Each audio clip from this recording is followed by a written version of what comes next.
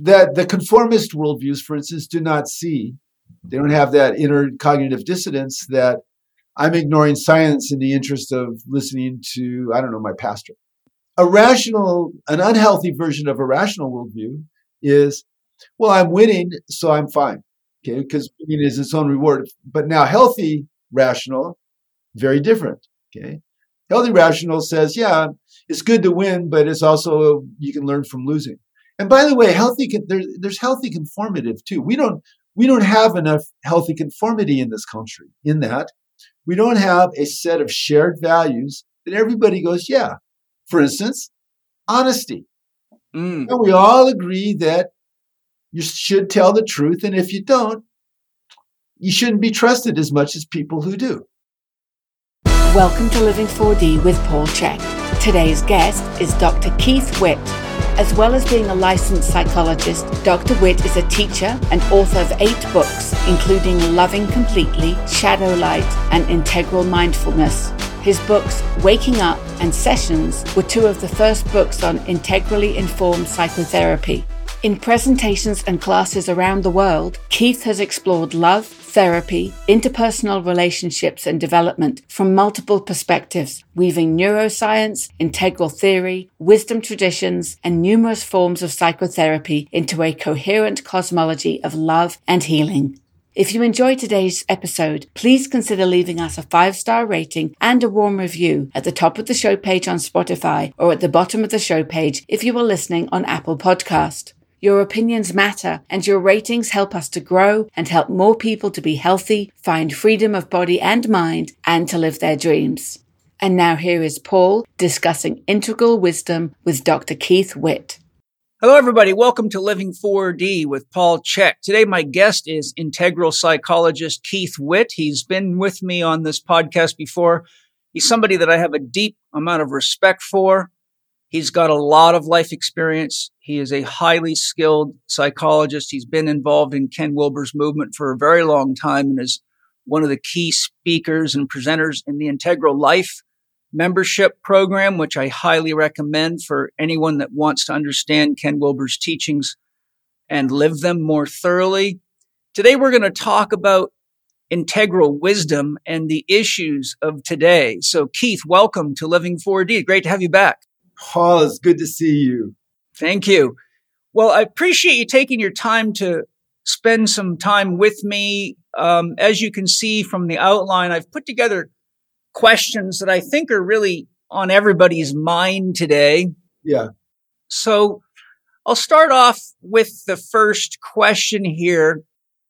I recently listened to the Dark Horse podcast with Brent Weinstein. He was interviewing Robert Malone. In the podcast, Robert Malone referred to a friend of his who has spent his career studying social behavior and social engineering. And he mentioned that his research and research of others has showed that 90% of the world population wants to be told what to do by a powerful authority figure. And that's exactly why and how fascist governments and tyrannical governments have been allowed throughout antiquity right up until now.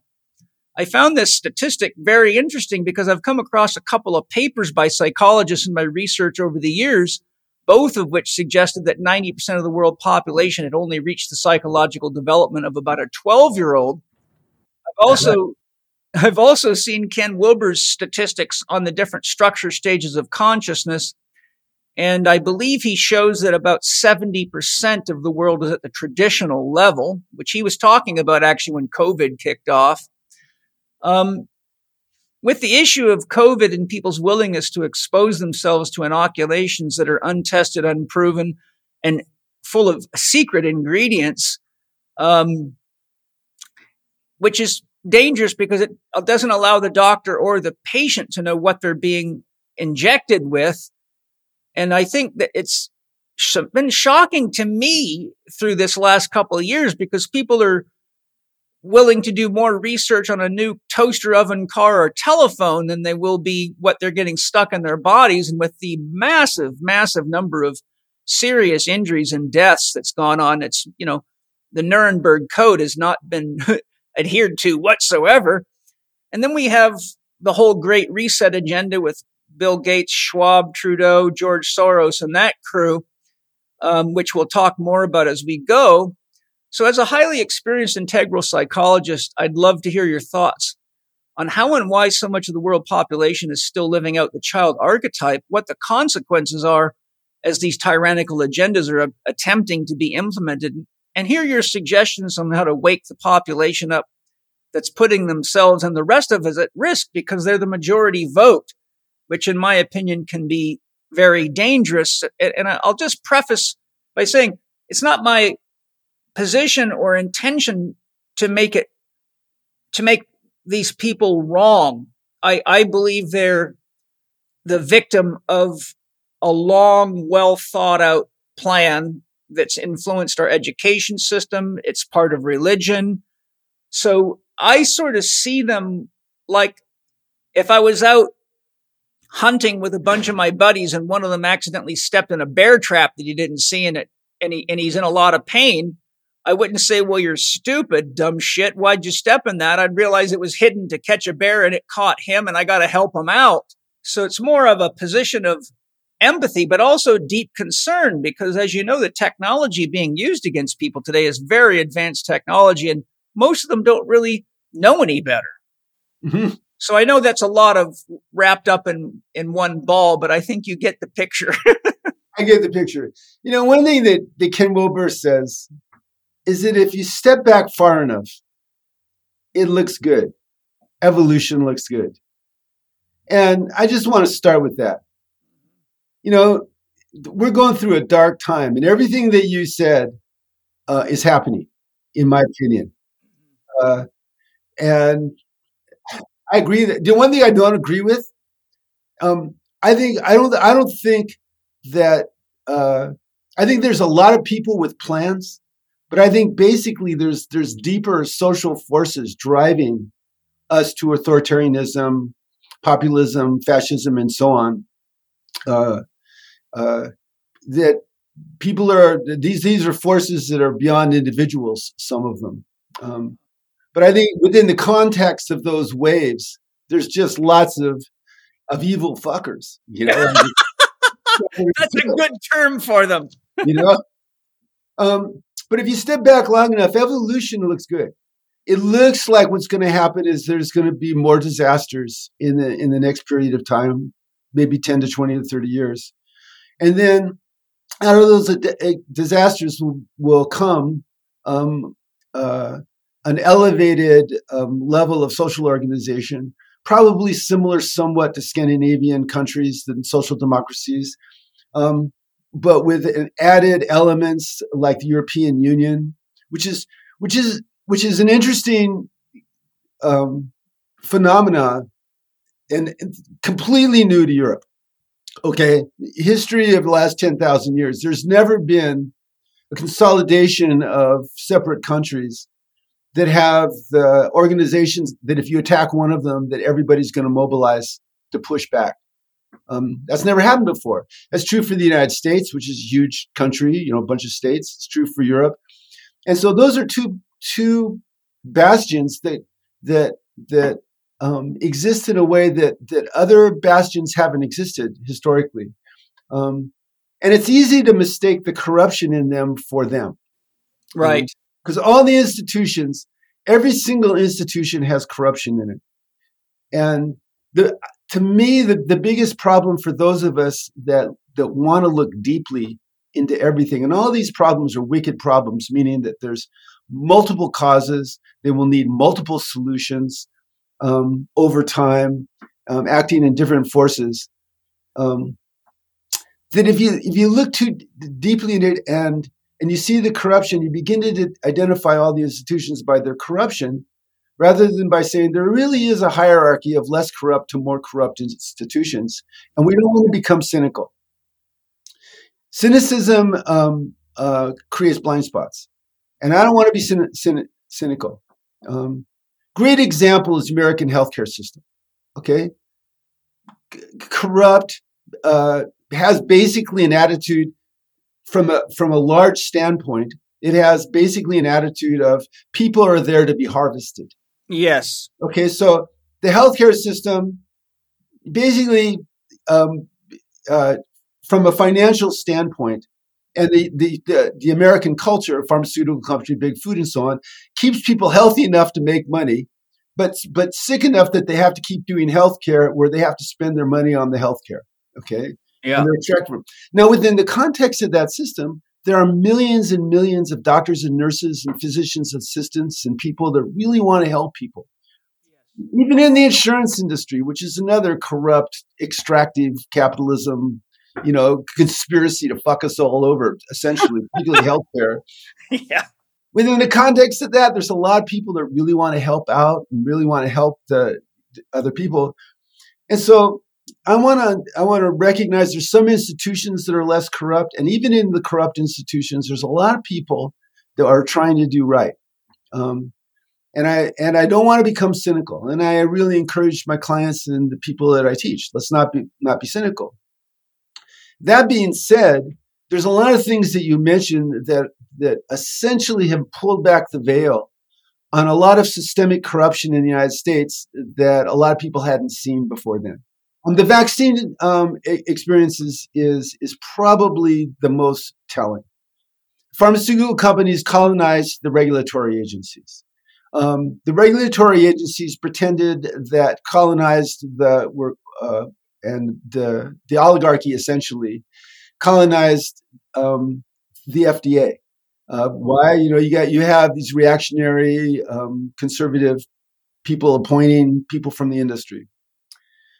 And so the FDA, with the pharmaceutical companies acting as an economic generator, had this opportunity with the COVID virus to produce this vaccine, force everybody to have it.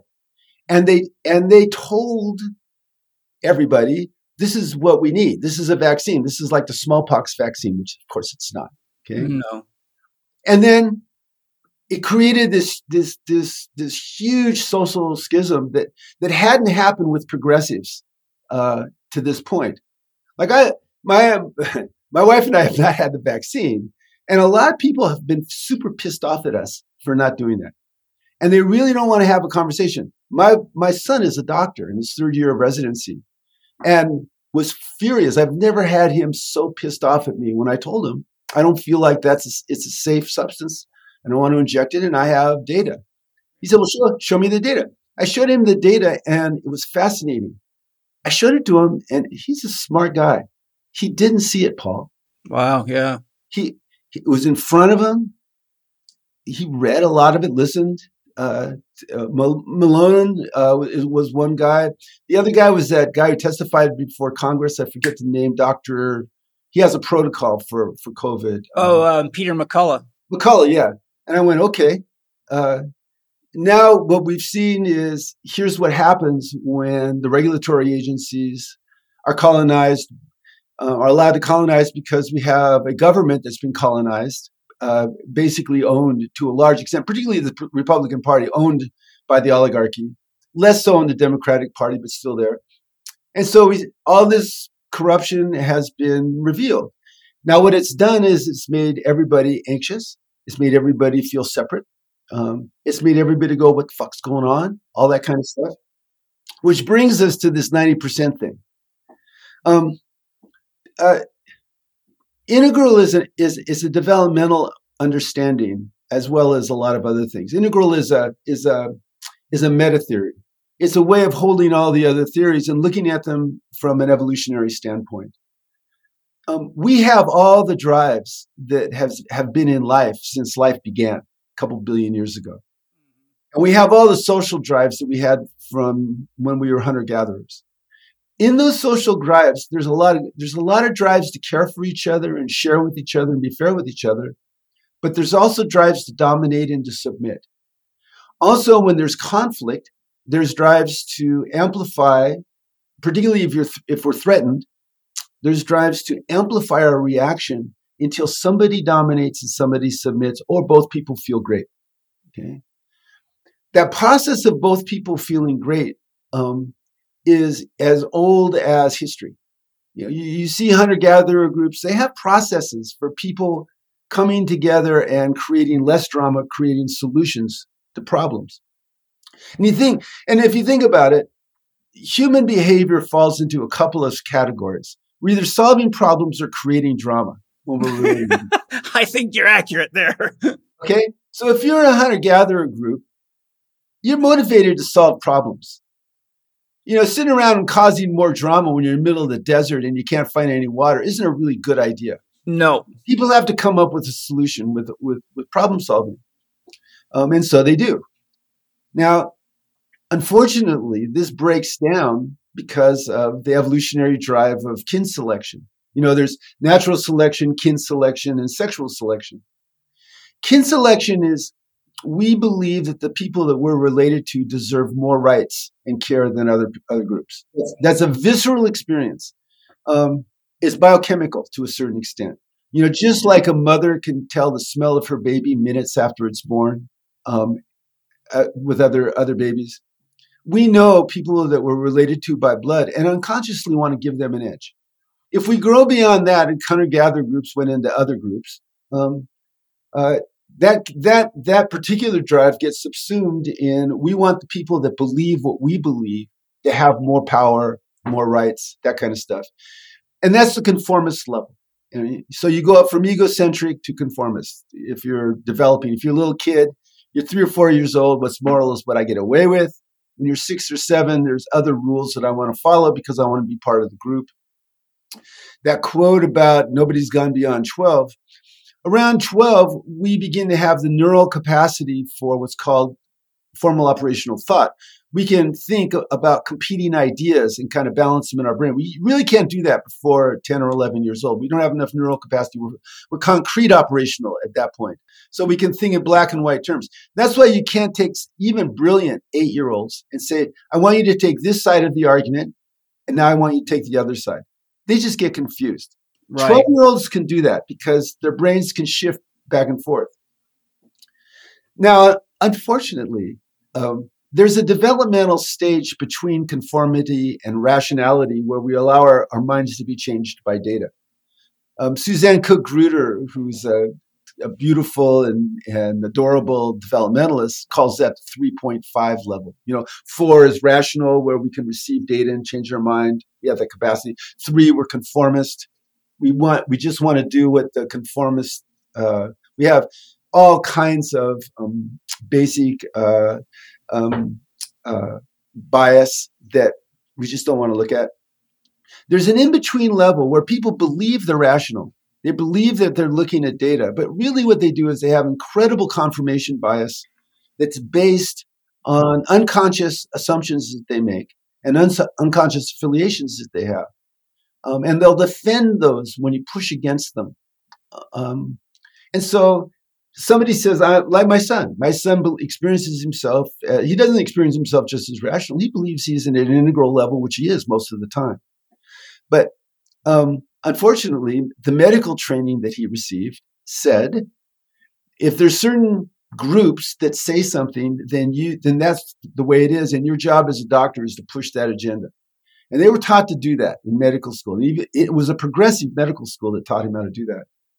And so when he saw that data, he couldn't process it to the extent that, wait a minute, these institutions that I've been told to trust, FDA approvals, the drug company sponsored trials. I mean, just as an aside, the pharmaceutical company colonized medical research 40 years ago and haven't let up. I mean, you can't. No, actually, 60% of a medical doctor's education is funded by pharmaceutical companies. Exactly. And so the extent that they have shaped the thinking. Yeah. Okay, they're shaping thinking. So at this 3.5 level, you run into this again and again and again. People will turn away from data, and that's why Mercola was blackballed. Yeah, I mean, Jesus. I mean, and so now it leads us to be is first pissed off, okay, super pissed off about all this stuff, and then I do not want to get cynical about it. Okay, there's a lot of well-meaning people that tried to coerce me into getting the shot. Clients quitting working with me because they were so pissed. Oh, I had the same thing, believe me. I know. And so it was amazing how religious it got. Oh, yeah. I even had people begging me to stop talking about being cautious and not getting vaccinated on my podcast because they thought that I was the cause of people going to die from the virus. And I'm like, wait a minute, statistically, it's no more dangerous than the flu. And I have two other issues. How is it that Bill Gates got a patent on coronavirus 19 3 months before the pandemic? Wow, that guy. Geez, how did that happen? And why is there no contents listed on the vaccine? It's blank. And a long list of stuff like that. Even more. Hey, Paul, we got therapeutics that make COVID less dangerous than the flu. Okay, so and look, I'm not even talking about Paxlovid, even though Paxlovid makes it less dangerous than the flu. We got other therapeutics. I got them all in a room upstairs, by the way. I got my whole COVID response thing in general. I'm keeping my vitamin D levels up over 55, so I'm not particularly worried. But that being said, I'm not hanging out with a lot of people. When you have therapeutics that make it less dangerous than the flu, and you're still giving this stuff to kids and 6 months old. I mean, in Italy, the Supreme Court in Italy said it was illegal for the government. They said if you have one death as a result of the vaccine, you cannot mandate the vaccine. That was the Supreme Court in Italy. And so now this is one of the things that is encouraging. It's encouraging to me that I'm inspired by Italy's Supreme Court. You know why? I'm a world-centric guy. When I see somebody that's a kindred spirit, I identify more with them than, say, with my Supreme Court that's about ready to make abortion illegal in the United States.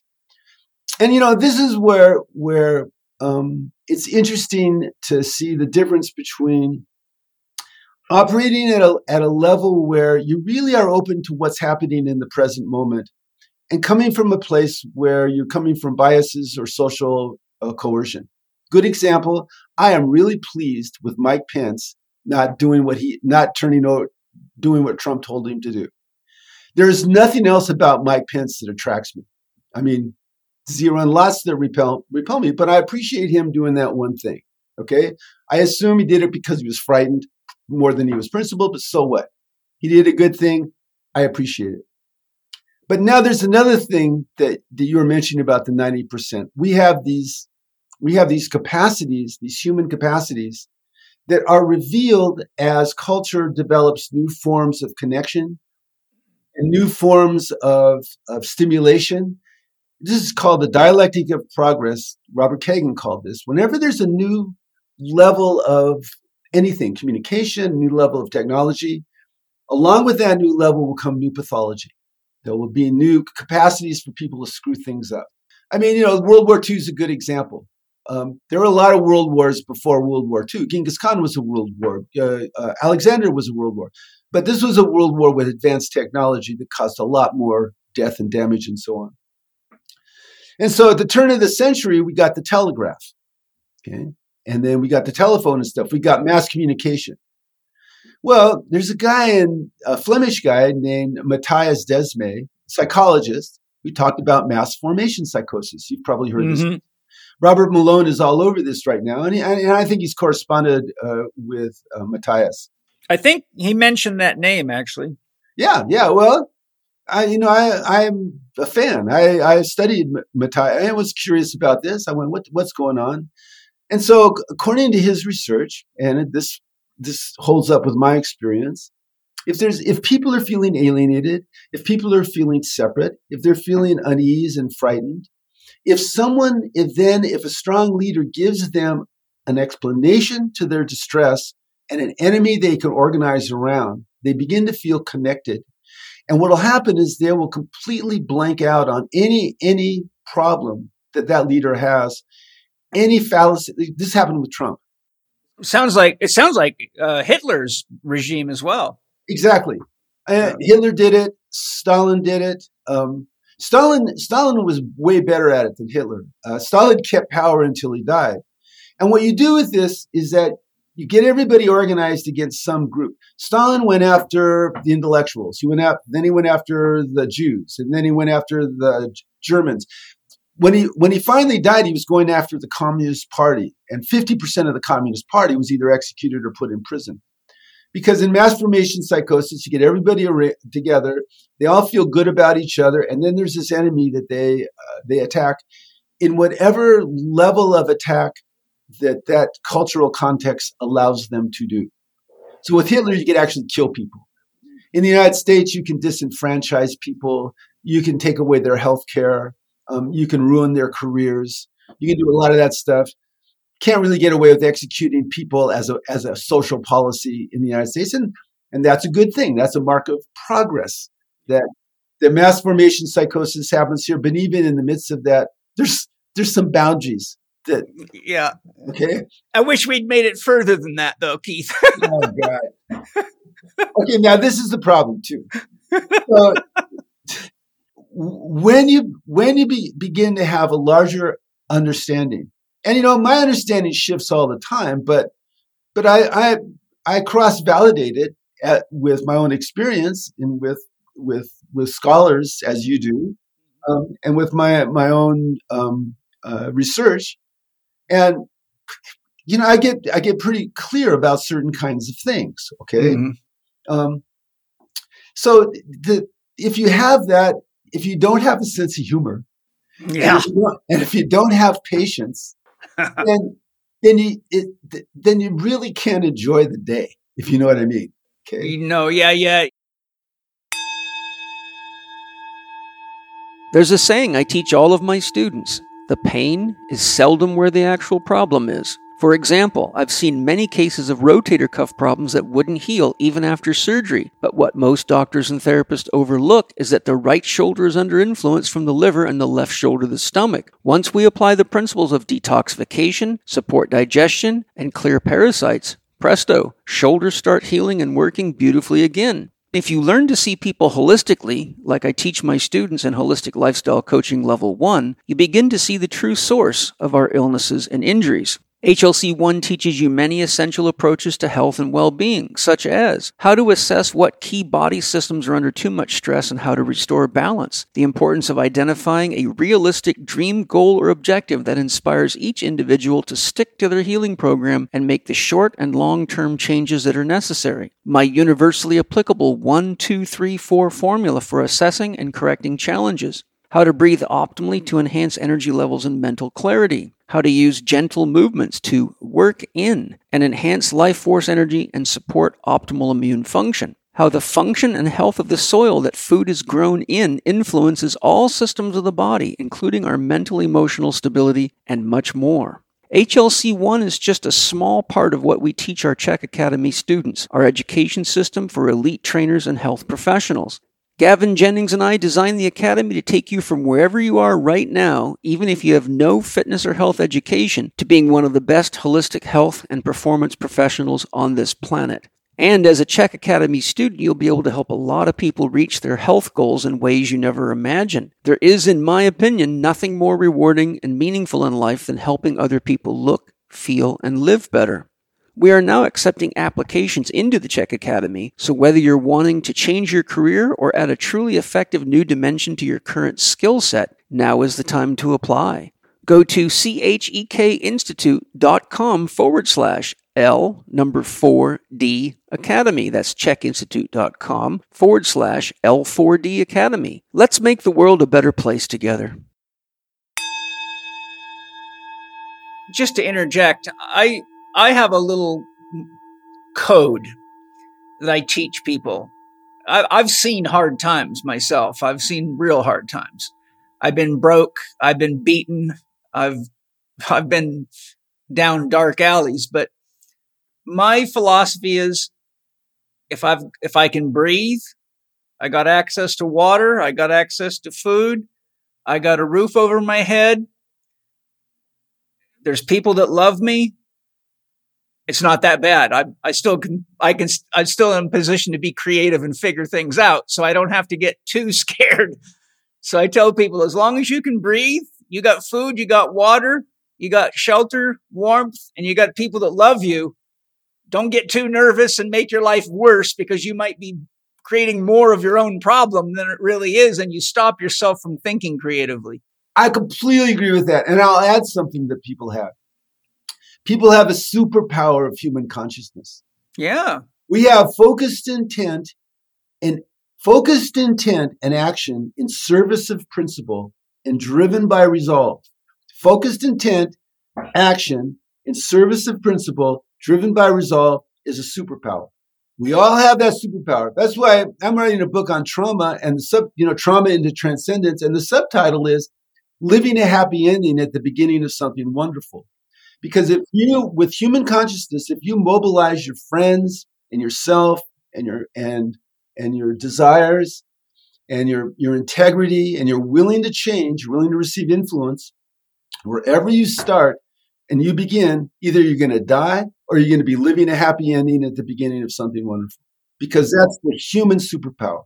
Yeah. So is that what you wanted to share on that one? Or I don't want to move us on until you feel like you've shared what you wanted to share.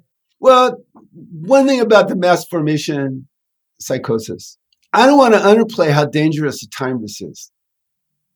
I mean, and how much suffering is happening.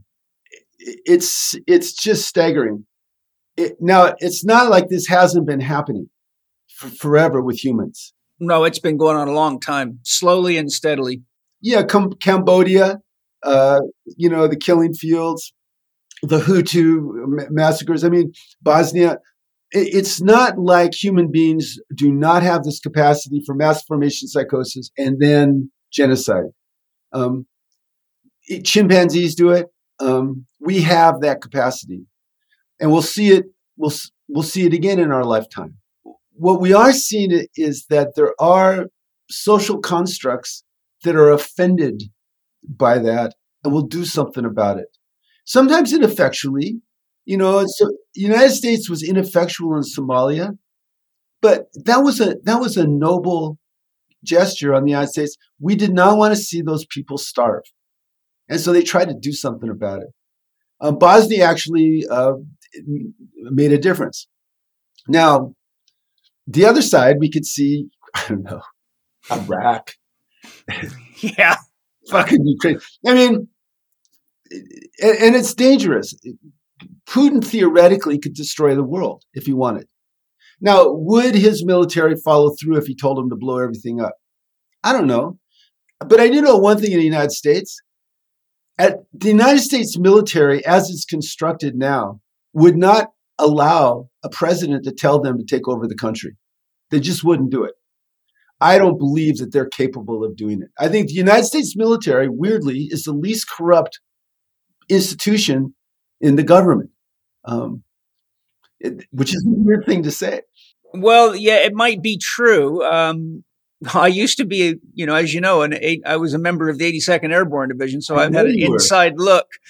But one of the stats that I saw on Robert F. Kennedy Jr.'s Children Health Defense newsletter recently, which was quite shocking, is since the beginning of COVID, there's been a 300% increase in suicides in the military, largely because soldiers don't want to take an experimental vaccine and they're just being tortured because of it. And they're very smart. I know. I don't know if I shared it with you, but a group of the Navy SEALs took the Navy and the government to court because they didn't want the vaccine. And I saw that. So, I mean, there is definitely inside forces. I saw a video by a naval surgeon, a woman, and she had to be very careful, but she warned, she said, whatever this is, this vaccine is taking out our pilots, is taking out all sorts of people, and it's coming from something beyond our government. She says, we don't know who the enemy is, but we have a serious problem. And I mean, for an active duty naval surgeon to put a video out to the world like that, she put everything at risk. And so, I mean, there's clearly people in the military that are awake to the fact that there are forces beyond even their own ability to identify that are up to something here. Well, again, that's because we have a compromised system, that there's somebody in the military that said, okay, if I'm told by the experts that our soldiers need to be protected from this, let's do it. you have to know a little bit about vaccines to know the difference between the mRNA and say a smallpox shot and the difference is huge, but not everybody knows those differences. Not everybody's got that, right? Yeah, it's interesting too, because, you've got people like Robert Malone, and you got Peter McCullough and Dr. Mercola and Sherry Tenpenny and many others saying these are not even vaccines. They're something else. They're not vaccines. But the whole world's being, propagandized into believing this stuff. And it's, so yeah, the thing that I do celebrate, and I think this could be a useful segue. Lao Tzu said the government always reflects the people. And I think what's happening is our collective shadow is manifesting so we can see it. And I think it's shadow work is hard work because you got to find the ugliness in yourself. You got to find your judgments in yourself. And I've spent a fair bit of time doing it myself. And, it takes a fair bit of brass balls to find a pedophile or a Hitler inside of yourself and some of these ugly things. But I think part of our evolution is that we're at the point now where we need to really do some collective shadow work. And this is inspiring us to do it. I just think that one of the real deficits we have is that the airways have been commandeered by crooked people and organizations that are bought out, but there's not enough of the elders.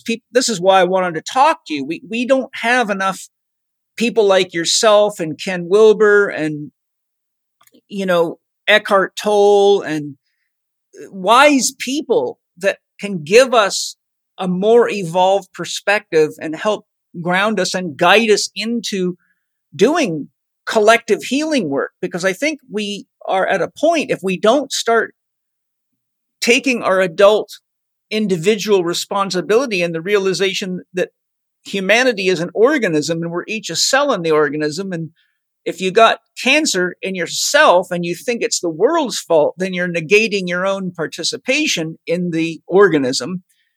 And so I think we unfortunately have to figure out how to get more of the elders and the wise ones into the public sphere at this time. And of course, what are they doing? They're censoring the shit out of them, which is a bummer, but I don't really know anything other that I can do but use my podcast and my own voice to do my best to guide people and to take my responsibility to do my own healing work, which this thing's really forced me into, especially with all the, trauma and battles in the family and everything. And I've countless families and, the number of my own students that have got a hold of me because family members ignored them and took the vaccine and have died has been through the roof. I mean, literally as even today, I got a text message today that one of my longtime high level students' mother just died and of a heart problem. And, and so like this is going on in such great numbers. I think one of the things that's going to happen is that enough people that are in this sort of camp that you described your son as being in are going to wake up to the fact that there's so many very seriously injured and dead people directly from these inoculations that they're going to wake up and get right fucking pissed off when they realize they've been hoodwinked. And I think that's when the real flip's going to start changing and people are going to start standing up for themselves and say enough of this horse shit. And we're going to have to start cleaning house with some of these organizations in the government. Well, and again, that would be an entry point to another, the wicked problem, which is the American healthcare system. Yeah. America is 68th in the world in health, and we spend 3 times more per person than anybody else. Yeah, it's a shocking statistic, especially for Americans who have always prided themselves in, quality of craftsmanship, pride of workmanship, American dream.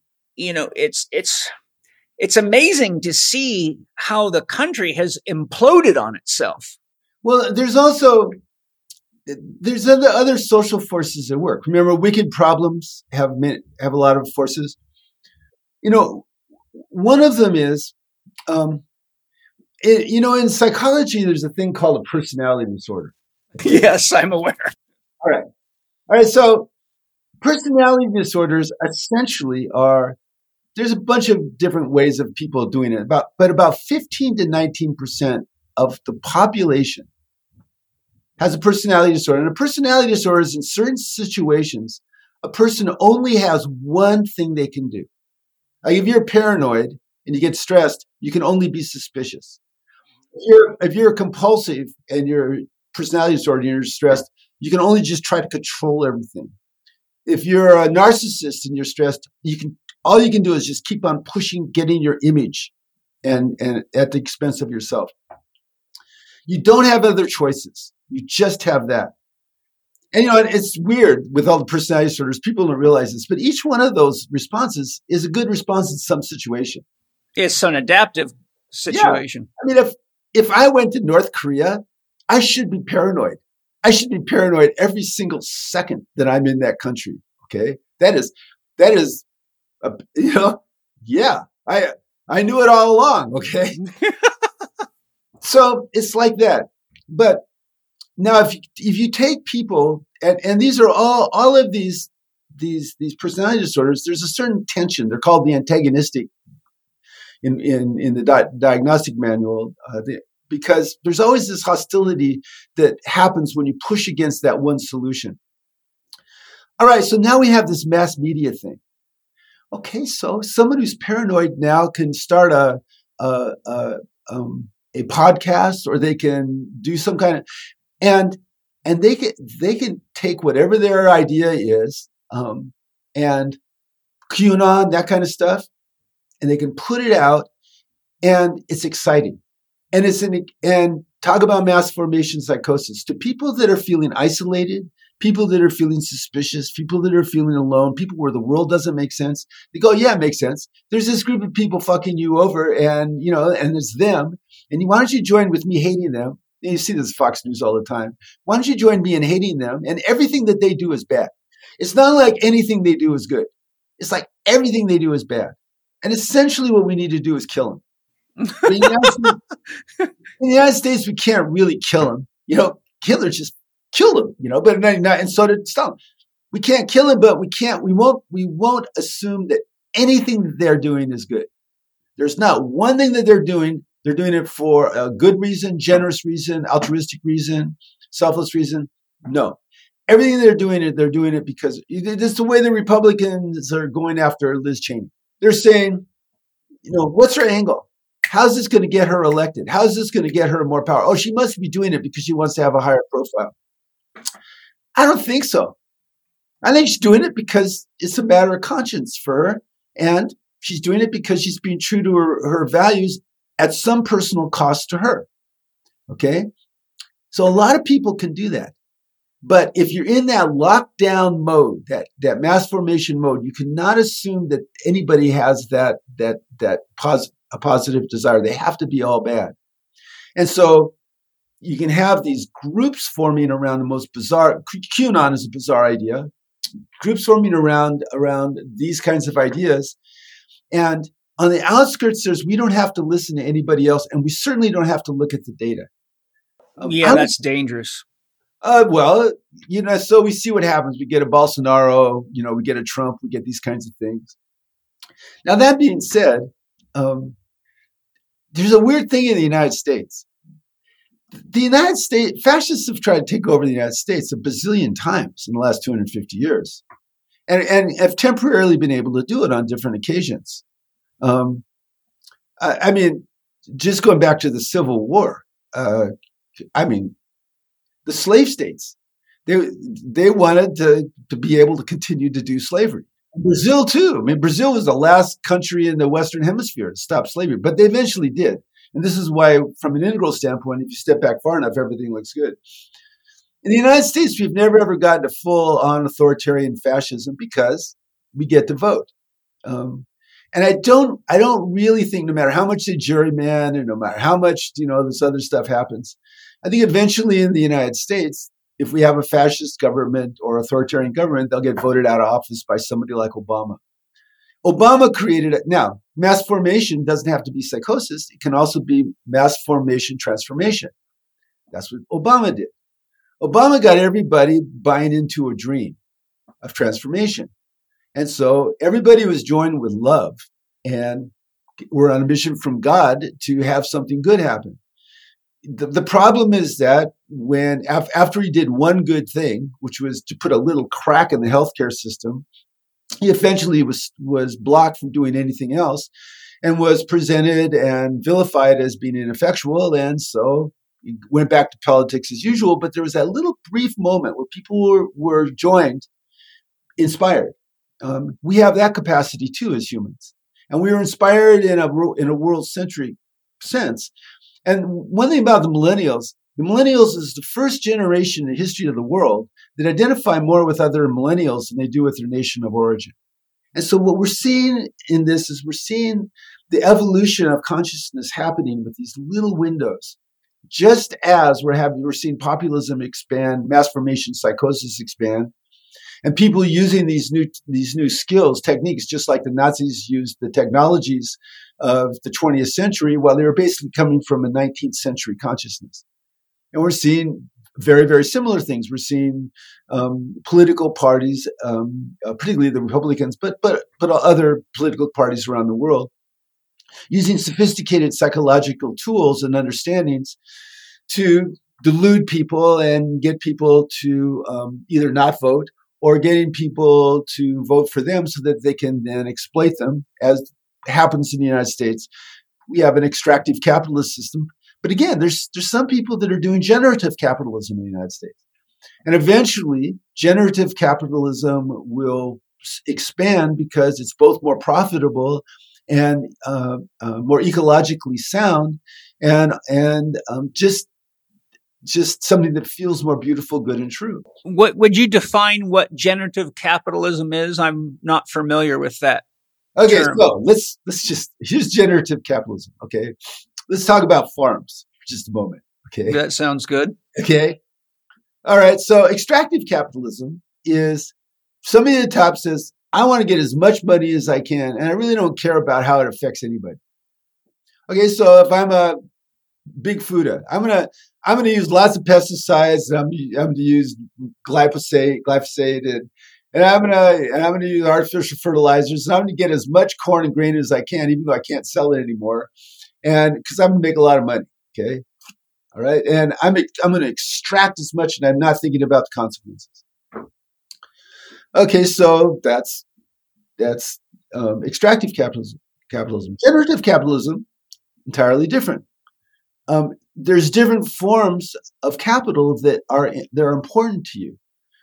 You want to make money, but also you want to be good for the environment, and also you want the people that are working for you to get healthier rather than less healthy. Right. Okay? You want those three things to happen. And so the people who are doing regenerative farms, they find out that they can, instead of destroy soil, create soil using regenerative farming techniques. Instead of creating polluted and poisonous food, they're creating healthy and nourishing food. And enhancing the soil. That's what I do here at our house. We have 14 acres, and that's how we farm it. Not surprising. So you're making more soil, which, by the way, is a carbon sink. Yeah. And not only that, they're making more money. People that farm organically doing regenerative farming make more money. Okay. So there's generative capitalism. You can do that with every single industry. You can now. The thing about corporations, because they're not people, corporations are, like entities that will expand and will do whatever it takes to, have more profit, unless they have some visionary at the top. They have to be regulated, and if you force them to instead of having extractive capitalism to have generative capitalism, they'll do it. If we did that with the pharmaceutical companies, we forced them to only make, say, 30% profit. Okay, that's a huge amount of profit. You can make 30% profit, but everything else has to go into cheap drugs for everybody and real research, not bullshit research, which their research, of course, is bullshit research. Yeah. Where they don't have to show their data, all kinds of things. Okay, so in 10 years, the pharmaceutical companies would be saying, without any cognitive dissonance, we're so great. we only make 30% profit and we're helping the world and we have the cheapest drugs in the world for our people here in the United States. And we're coming up with new things and our research stuff is transparent and everybody can see it. We're so proud of ourselves being so great. Okay. They would do that if they were forced to do that. And the people that need to force them are the government, but unfortunately they own the government. Yes, they do.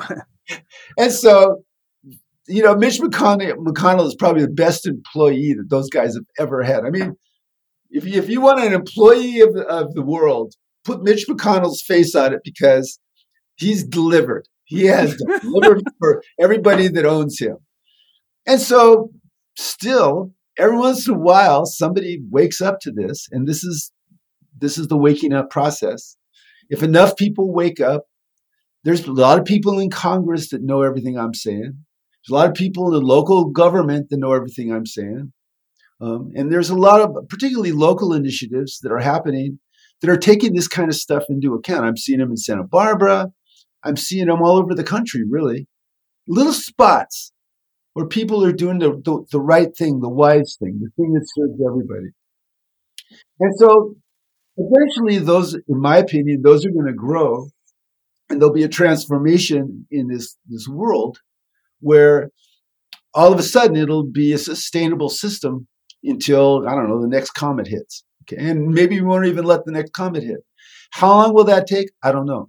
But I have great confidence that'll happen. I don't believe that humans can, I don't think the world can be turned into a big North Korea or a big Iran or a big Soviet Union. I don't think that's going to happen.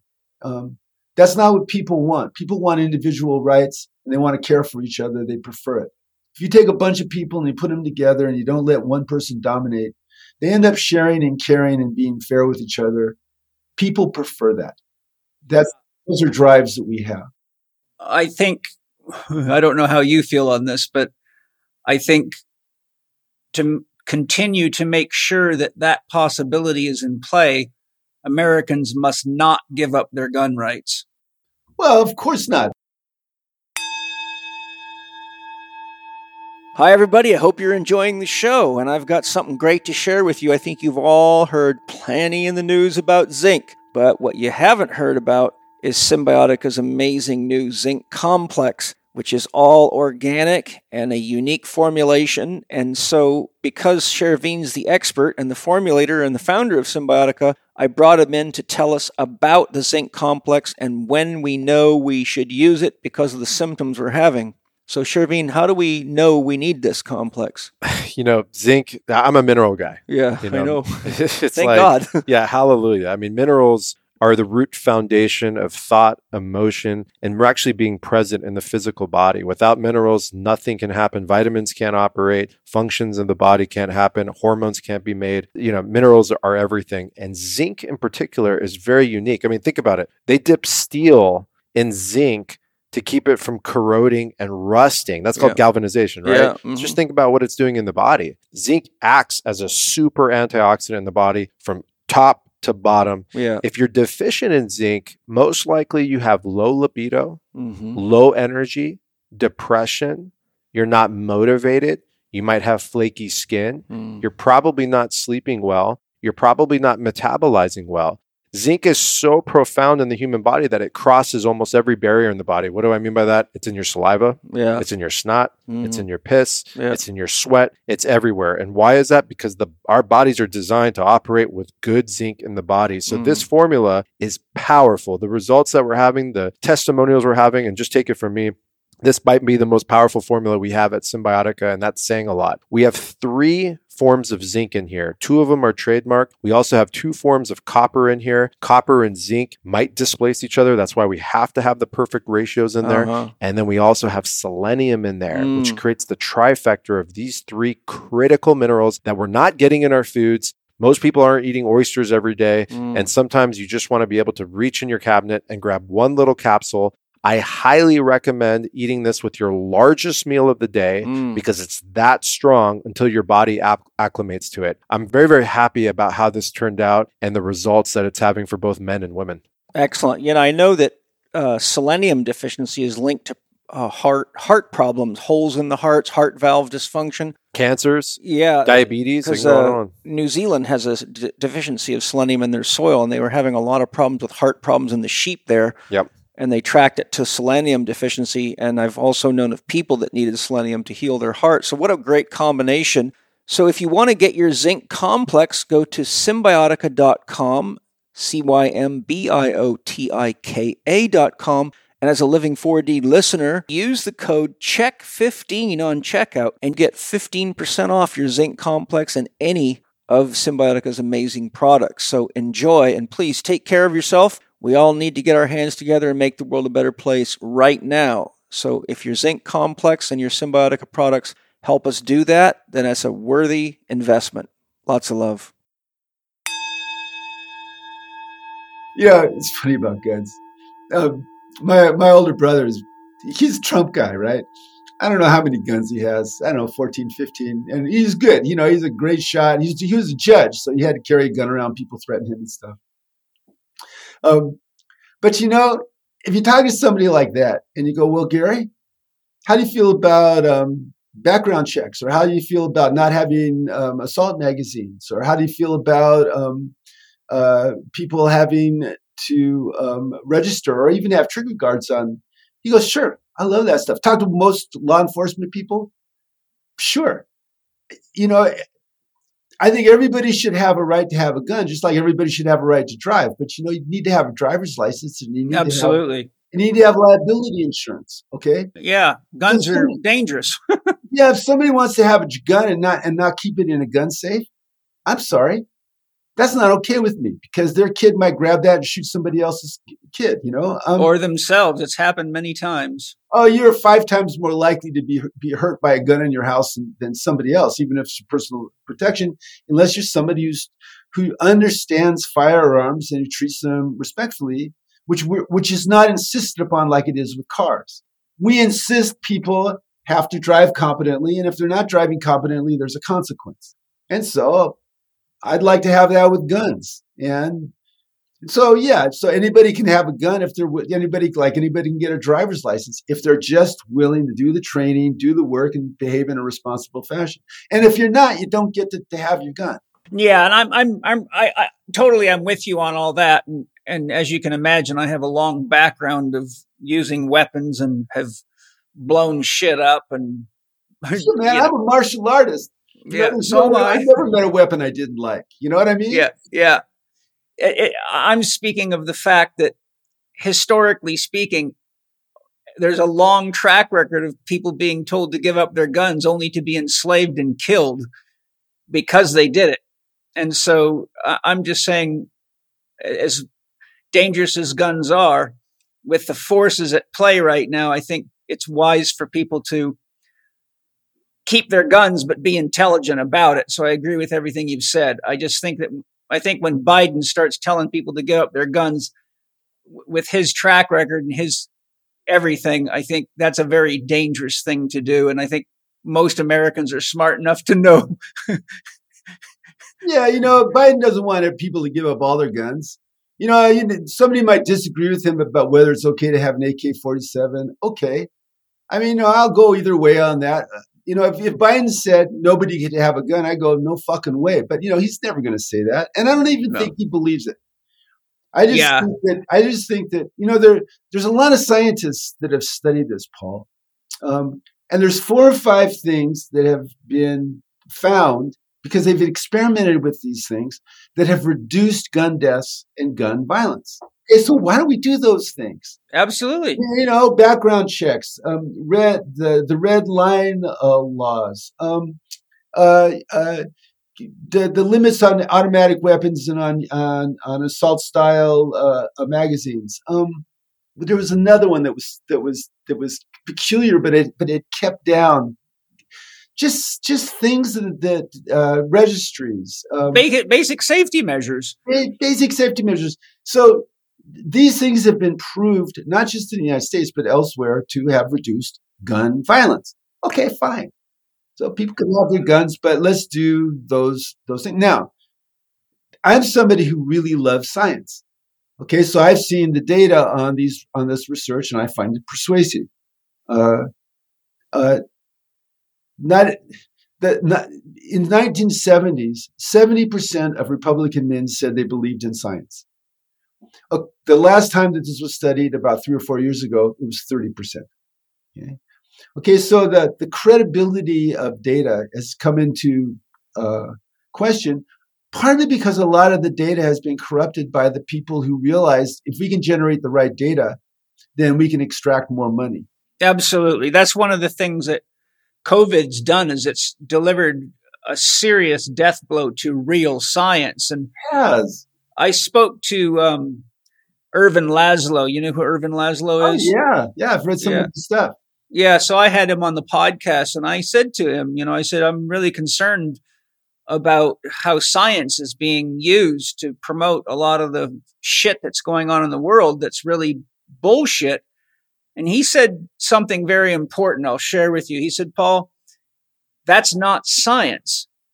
He said, what you've got to understand is that these people are technicians working for corporations that aren't scientists, but they're pawning off their work as science, and people in the public don't know the difference. But no real scientist would ever do that, because that's not science. And they're marketers. Yes, it's marketing. It's bought and paid for marketing. A friend of mine's an FDA agent, and he's busted many doctors for faking research that ends up in journals that are double-blind studies and go through the peer review process. And you're talking major medical journals here, and they've never done the research. It's all fake, but he's busted many doctors for doing this and getting huge payoffs for doing it. And my point is that I think one of the reasons so few people are trusting science is because what's being pawned off as science isn't science, and it's causing a lot of the problems in the world. So one of the things that's been shocking to me is that more scientists have not stood up in the public and said, look, this is not science, and we need real science. And here's the difference when it comes to issues like what's going on with COVID and other related issues. But either they're getting repressed or they're just afraid to stand up. But I think that, science has got its head right under a guillotine right now, because so much of the public is now feeling manipulated by what's being called science. And as I tell people all the time, you realize every single drug that's been taken off the market for killing people was scientifically approved. Every food that turns out to be poisonous was scientifically validated. So we've really got to... Okay, wait a minute. It might have been validated by marketers pretending. Well, yes, but my point is pseudo-scientifically validated. Yeah. This first, in the name of science. This first got to me in the 90s, because I was taught that the antidepressant drugs were good for people. I was shown studies. The journals said, and I began to see my clients weren't really doing well. They were basically getting addicted to these drugs and having problems with them mostly. And then I found out what the drug companies had done with these, particularly the antidepressants. There were 72 studies. 30 of them showed the drugs to be 5% better than a placebo with lots of side effects. And then they reverse engineered some of the other studies by manipulating the data, and didn't tell anybody what they were doing, and put billions of dollars into promoting these drugs and promoting this whole biochemical imbalance theory of depression and anxiety, which has never been supported. And I was pissed off because I had told a bunch of people that they should go, they were really depressed. They wanted to try something. And I told them to go try these drugs. And because my consciousness had been manipulated, because I had naively believed this stuff, I had given bad advice to people, and it really pissed me off. I bet. And after that, I went, okay, I want to see the data analysis. I want to see the data. And if I don't see the data analysis, if I don't know the researcher and trust the researcher, then and the money trail. And the money trail. And so it completely turned me around about that. And I began to find it elsewhere, just as we evolved. That's why we have that 68 health outcomes and so much more money. There's a lot of things about that. Now, that being said, a lot of scientists have stood up, but really they're not really listened to. Climate scientists have been doing this forever. Yes, they have. 1,000 climate scientists say that global human cause got it, ho hum. The American Psychiatric Association, God bless them, or the New England Journal of Medicine wrote an op-ed saying we were all completely hoaxed by the drug companies on the antidepressant medications and probably on some other medications. No real consequences. And so there's a lack of cognitive dissonance. Cognitive dissonance is when I have two competing ideas and I have to figure it out and it bothers me.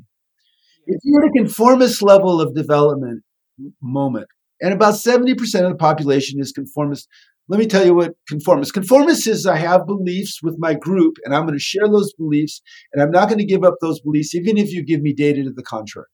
It was like this farmer in Washington who's being wrecked because of Trump's stupid tariffs. And the guy says, yeah, the tariffs are stupid. Yeah, I'm being wrecked. He said, but that's not enough to get me to vote Democratic. Okay. And so basically he's saying, I'm going to stick with my group. And if he's the Republican nominee, I'm going to vote for him because I'm never going to. So that's not looking at the data. That's just, so there's not a capacity for cognitive dissonance in that worldview. In other words, it does not bother him that he's voting for the person who's ruining his business. It doesn't bother him. Yeah. It reminds me of Jung's concept of holding the tension of the opposites. Right. In alchemy, they say don't, I'm putting my own words to my studies of alchemy and practice of alchemy, but they say it's important not to drug things. You need to spend time cooking in it till you get to the real issue. Yeah. But our culture is so quick to medicate everything psychologically, physically. They don't want to hold the tension of the opposites because, you have to have the discomfort of letting it play out to get enough a sense of assurance or clarification of the data or get your suspicions addressed. It takes some work. People are quite lazy, I've found. They don't, I've spent my whole life doing research and I've got a very comprehensive library. Very few people in the world have a library like I do. And I've spent years and years and years looking into things and studying both sides of it. For example, my wife has said to me on a number of occasions, she's walked in and I'm studying, I'm listening to lectures by dogmatic Orthodox Christian preachers and she just drives her crazy. She said, why the frickin' hell do you listen to that shit? And I say, honey, I'm a therapist and I have to study the disease or I'll never know how to help it heal. So I look at all of this stuff and it takes a lot of effort. I've had to spend sometimes years to get to the bottom of things. So I feel confident in my approach to how to help people through the landmines. And I've sat through my own inner tensions with all the things I'm sure you have too. And my point is, it takes time to do the cooking of an alchemist and to hold the tension of the opposites and wait until you get to a point where you can transcend it and, sublimate and say, okay, let me have a bird's eye view because I'm down too close. I got my face too close to the screen. And there's, again, a lack of wise elders to teach people how to do this, Well, there's a lot of stuff there. The first part I want to point out is as you talk, you and me are part of what makes me hopeful. Because there are millions of people in this country, therapists, coaches, consultants. People go, well, look, I'm bummed out. I'm depressed. I'm anxious. I can't get along with my wife. I can't have the sex I want, whatever. I'm going to go get somebody to help. People call me up all the time. I work Monday through Thursday helping people. Done up close to 70,000 sessions in my career. So every time you do that, basically, you're coming to someone who's saying, I want to help you grow and wake up. I want to help you find the destructive parts of you and the constructive parts of you and blend them together. I want to help you have an observing ego, a witness, a wise self that gets stronger and stronger and stronger. All of us are doing that work, no matter what form it takes, no matter what our designation, we're all doing that work. And that's literally raising the psychological awareness of the culture to a certain extent. Now, there's a lot of suffering. The 15 to 25-year-old generation right now is the least happy 15 to 25-year-old generation that we've ever measured since we started measuring this stuff. So there's a lot of, and there's a lot of reasons for that. There's a lack of spiritual connectedness. There's a lack of rites of passage into adulthood, particularly for the masculine. But that aching causes people to go to people like you and me. And so when we help initiate people into the next level, there's some other stuff that gets by, like, for instance, pay attention to real science and don't pay attention to bullshit science. I'm not shy about saying that to anybody, whether it's a conservative person or not. And that force of wanting clarity and wanting personal transformation, that's the counteracting force to all this populism and mass formation psychosis that wants to keep people compliant and asleep. Yes, unconscious. And the unconscious. And so that in that tension, where, you and I live in that tension professionally, in that tension, there's a generative force, okay, that is driving evolution. And that's why I'm very optimistic in the long run.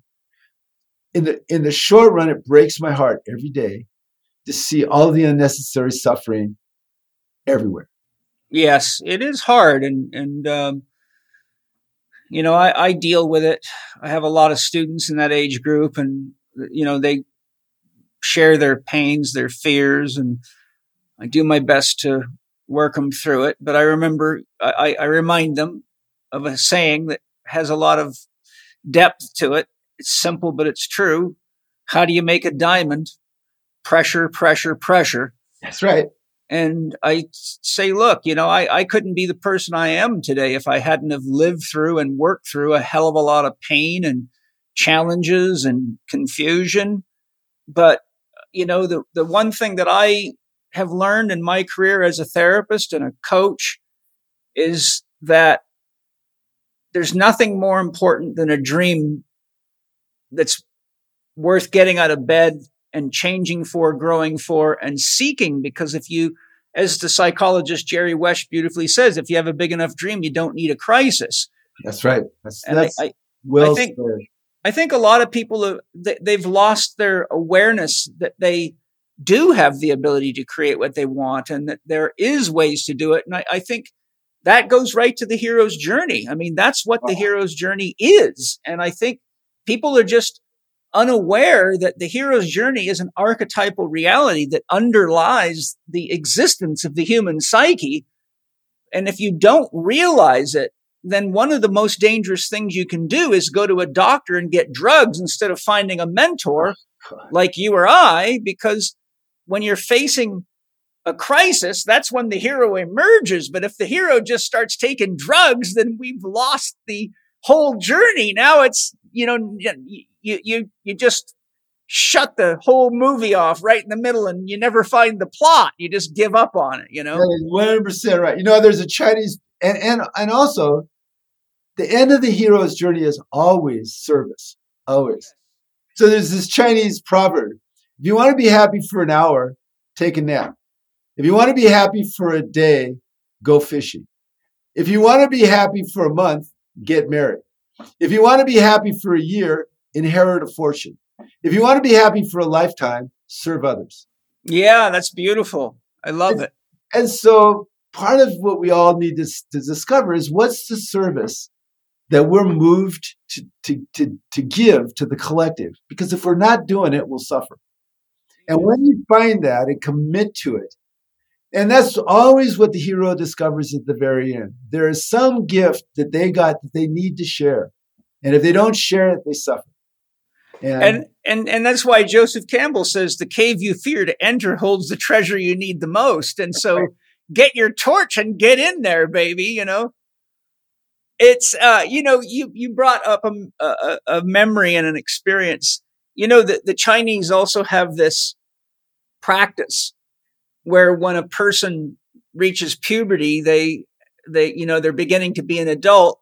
I don't know if you know about this. I'll take a plate they'll put in a bag or a pillowcase, and the child is told to throw it up in the air. And when it hits the ground and shatters, then they have to take it out and glue it all back together and fit it together. Yeah, it's beautiful. And so recently I was working with a 26 or 7-year-old that does some work here on the farm. He's a lovely soul, but he's been through some traumas, and he's doing his own healing work. And he's one of my students, and I love the guy. But, I was working with him, and I said to him, I want you to do this practice, because you need to know now that we all get traumatized and that we all have troubles. And so I want you to understand the metaphor of life. So I told him, he got the plate. He did it. It smashed into a lot of pieces. He put it together. And I said to him, not only do I want you to put it together, but because you are artistic like I am, I want you to make something beautiful out of it. So he comes back to me a couple weeks later, and he has a bus. He bought a retired school bus, and he turned it into sort of like his own little mobile home. And so he comes and stays here and works for us for, sometimes a week or two at a time. And he sleeps in his bus, and we feed him, and he's a great guy. But he comes to me, Paul, he says, one day, he says, I got to show you something. And on the back of his bus, he mounted his plate. So whenever someone's parked behind him, they look at his bus, they see this plate with all the cracks in it, and he painted it. And I was so proud of him. Like, yes, that's just awesome. Oh man, that's great. What a gift to him. Well done. That was well done. You provided an initiative. Basically, we discover ourselves through ordeals, and you've had a million of them in your life. I've had a bunch of them in my life. You meet the ordeal, it kicks your ass, but you reach through it and you discover yourself through it. You just something in you that takes you to now. This is the difference between trauma learning and resilience learning. Trauma learning is you can't finish to a sense of completion or triumph, and you end up it takes less of a stimulus to make you more messed up. Okay, that's being sensitized, and people that get traumatized have that problem, and some people with certain personalities are easily traumatized. Resilience is the exact opposite. As you meet the ordeals, as you discover yourself, receiving the aid, doing the work, creating the beauty, then it requires more and more distress to have a response. More and more you have equanimity as you're moving through life, life is all about problems. I mean, remember, either solving problems or creating drama. Okay. Yeah. I don't want to create drama. I want to solve problems. Yeah. It's really as simple as that to a certain extent. And some people just keep on creating drama, and some people go, hey, let's solve problems. Yeah. It reminds me of one of Steiner's teachings because, he's the founder of biodynamic farming, and I've studied his biodynamic writings. And he talks about the moonlight, and he says, what people don't realize is that the full moon is very stressful for plants, because it's not only is it sunlight, it's sunlight reversed. So it's like it's coming off a mirror. But he says the plants need that stress to grow. It actually has a growth stimulus on them. If it was going on for too long, it would kill them. Just like if we never had winter, everything would turn into a desert. But he's making the point that nature is full of growth stressors that actually trigger growth.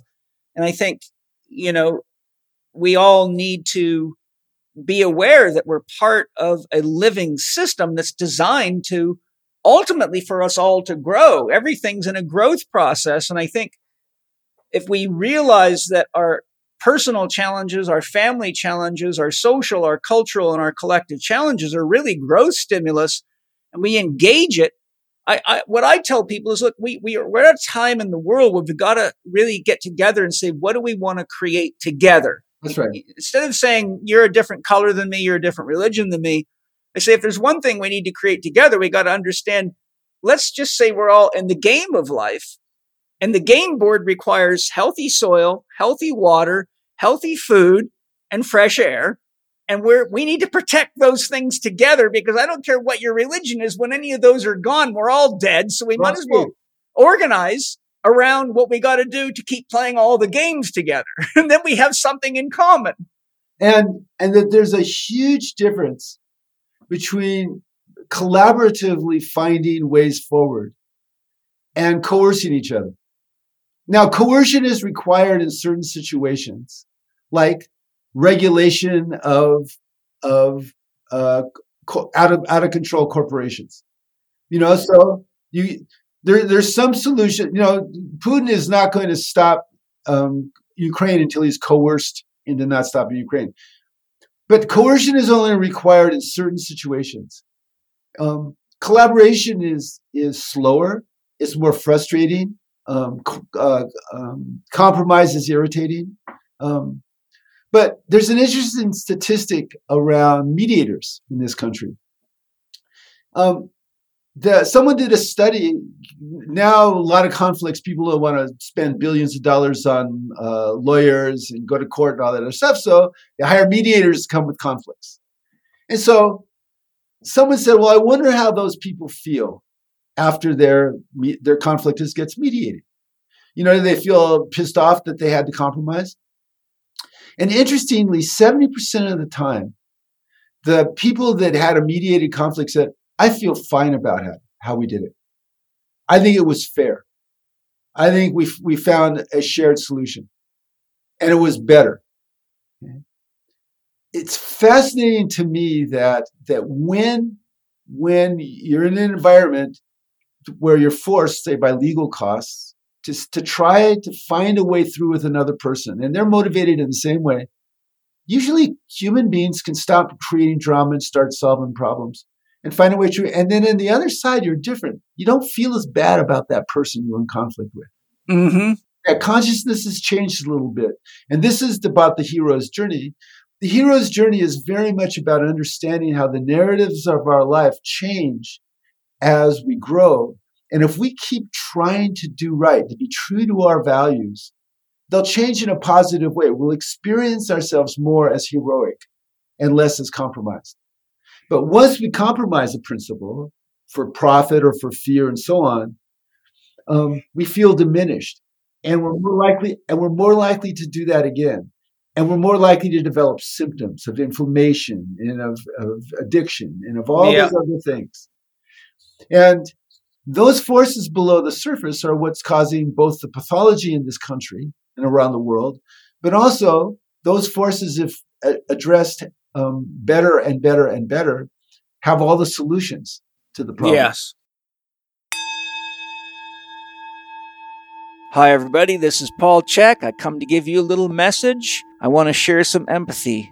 I know how hard it is to change your behavior when you got some bad diet and lifestyle habits, and you look at that coffee, or you look at the sugar, or you look at the junk food that you're in love with, and you reach for it because it's quick and easy, and you keep telling yourself, I need to change, I need to change, I need to change. But eventually the system breaks down and you get motivated by the pain teacher. But what if I gave you an opportunity to try something that would help you start the process of behavior change and enjoy it and look forward to it? Well, I have something for you. It's Organifi's red juice. It tastes great, and it's loaded with nutrition and lots of vitality for you. And I got Drew Canole here to tell us why it works so well for behavior change and increasing your life force and your vitality. Drew, what's the magic in that red juice? Because everybody seems to love it. Yeah, I agree with you, Paul. Sometimes when we're craving things, it's hard to switch a habit, a behavior. Yeah. So I looked at that fundamental fact and I'm like, well, what could we create that people could crave that actually tasted great? Mm-hmm.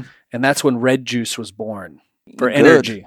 So between the berries, the blueberries, the raspberries, the strawberries, the best quality organic glyphosate residue free, the rhodiola and the cordyceps, we were onto something. We sweetened it with a dash of monk fruit. And literally I started to come to life. When I drank this, I had so much more energy than I would normally have. Stamina went through the roof. Yeah, I actually shaved off 45 seconds off my mile time drinking red juice before I ran. Wow. Talk about an uptick in nitric oxide production in your body, right? Something went up. Yeah, we know speed actually, went up. It's funny you say that because I get messages all the time about sexy time. Oh, yeah? When people drink red juice, something's going up. Something's going up. And I get so many messages about that. That's funny you brought that up. Well, we hope it's the flag these days.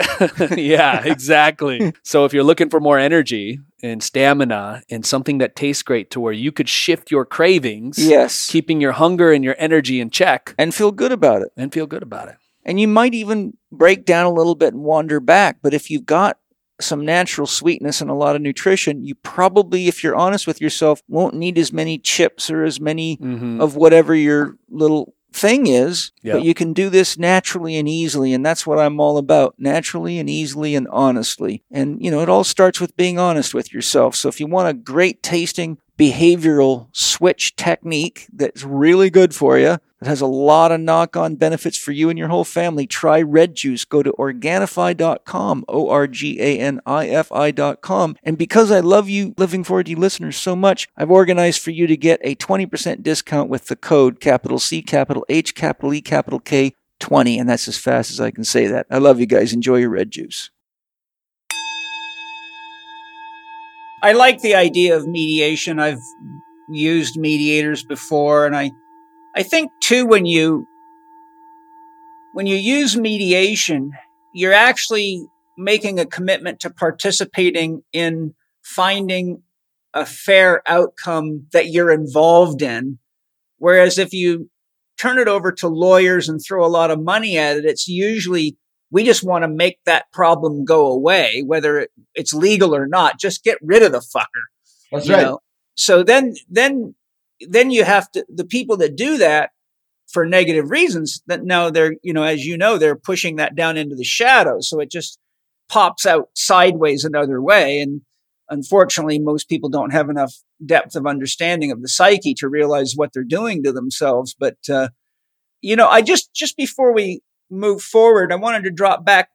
Any thoughts on the collective shadow and maybe suggestions in that regard? Because I really feel that we're, one of the blessings of the whole COVID and everything we're going through right now is it's really bringing the shadow to the surface. And we're seeing, I'll give you a good example. I was talking to my mom at the beginning of COVID. My mother, who raised me as a holistic yogi, constructive thinker, is, giving me a ration of shit about my views. And I'm like saying, Mom, have you looked into Bill Gates? And she's like, oh, he's amazing. He's a philanthropist. I said, Mom, are you kidding me? I mean, like, so I said, would you look at this? No, I'm not interested, whatever. But the point is, so the people that are like that are in the position to do the things that are happening, which we're going to talk more about, they are being pushed up by the people that aren't paying attention to what's really going on. Right. And so the point that I'm driving at here is that a Bill Gates, a Fauci, a Soros, etc., they're really like a pimple. They're the blemish that's come to surface because the detoxification system is overloaded, and the cells of that metaphorical system are the human beings pushing them to the surface. So once we realize that this blemish is a collective toxicity, we've got to start getting together and cleaning up the mess. I'm just curious if you have any suggestions or thoughts on how we can start doing shadow work together to help identify that we are actually, many of us are responsible for the very things that we're so scared of and against right now. I wrote a book called Shadow Light. I have it, actually. Yeah, there you go. Thank you. And the on an individual level, the way that shadow works, shadow is our whole unconscious. It gives us constructive and destructive data constantly that our conscious self chooses. And we can go with the destructive stuff, that's destructive shadow. And we can go with the constructive stuff, that's constructive shadow. And if we can develop a capacity to understand all the images and feelings and impulses and ideas and stories that are always coming up out of our unconscious, and to say, oh, that's constructive, that's destructive. I go with the constructive. I want to dialyze the destructive and turn it into constructive. On an individual level, that basically is what marks development, growth, waking up, growing up. And as you do that, you change. Yes. Your unconscious, the way that we know that we change is our unconscious changes. What I mean by that is, if there's a situation where someone is, weird, and I'm dismissive of them automatically, and then 2 years later they're weird, and I get concerned. I have compassion for them. My unconscious has changed from dismissive to compassion. Yeah. I've grown in that area, and that's how I know. Okay. Yes. And our unconscious growth is always behind our conscious awareness, because conscious awareness can change fast. All right, so that's on the individual level. On the interpersonal level, like with couples, let's just start with relationships. You enter into a destructive shadow interaction where your defense and my defense are engaged, and we're just creating drama. We're not solving problems. Yeah. And so with couples, it's just like what all mediators say. The hardest part is getting each person to understand the other person from the inside, empathic attunement. Once I can get a couple to understand, I can see how you can feel that way. I can see how you can feel that way. The next step is generally pretty easy. Same way with mediators, okay? People resist that, okay? People resist that on an individual level, so you put a lot of energy on, I understand how you could think that. I understand how you could think that. Okay, now we deal with it on the larger level. The larger level is how do we help people wake up? Right now, there are psychopaths in Congress, and there are really good people. I give money to Warnock. I like that guy. I like that senator. He's a pastor. He's a principled guy. Might not get reelected. I don't care. I give him money every month because I see him as a good man trying to do right. And there's Marjorie Taylor Greene, who's a psychopath. Okay, she's antisocial personality disorder. I would say. Her instincts is create drama, self-aggrandizement, self-aggrandizes, extract. How do I help people wake up to making that discernment? Here's a good person trying to do right, whether they agree with you or not. Liz Cheney's trying to do right. I disagree with her politics, right and left, okay? But, she's trying to be a principled person. I admire people trying. So on an individual level, you just do what we do. On a collective level, there haven't been institutions that focus in on an agreed upon definition of truth and a basic function of truth. For instance, say somebody, I don't know, some ultra wealthy person, say, Ray Dalio, wrote that recent book about history, gave $2 or $3 billion to an independent organization that all they did was fact check. And everything was transparent. Mm-hmm. That's all they did. They're fact checkers. And it would have to be billions because there's so much stuff. Yeah. They fact check commercials. They fact check politicians. They fact check pharmaceuticals. They fact check everything. And then they put out a constant stream of, you want something? It's like Consumer Reports. God, I love Consumer Reports. Me too. Yeah, fact checkers. Okay. And so they would, first of all, there would have to be an institution that just did that. Second of all, it would have to get popular. What's popular? What catches the imagination?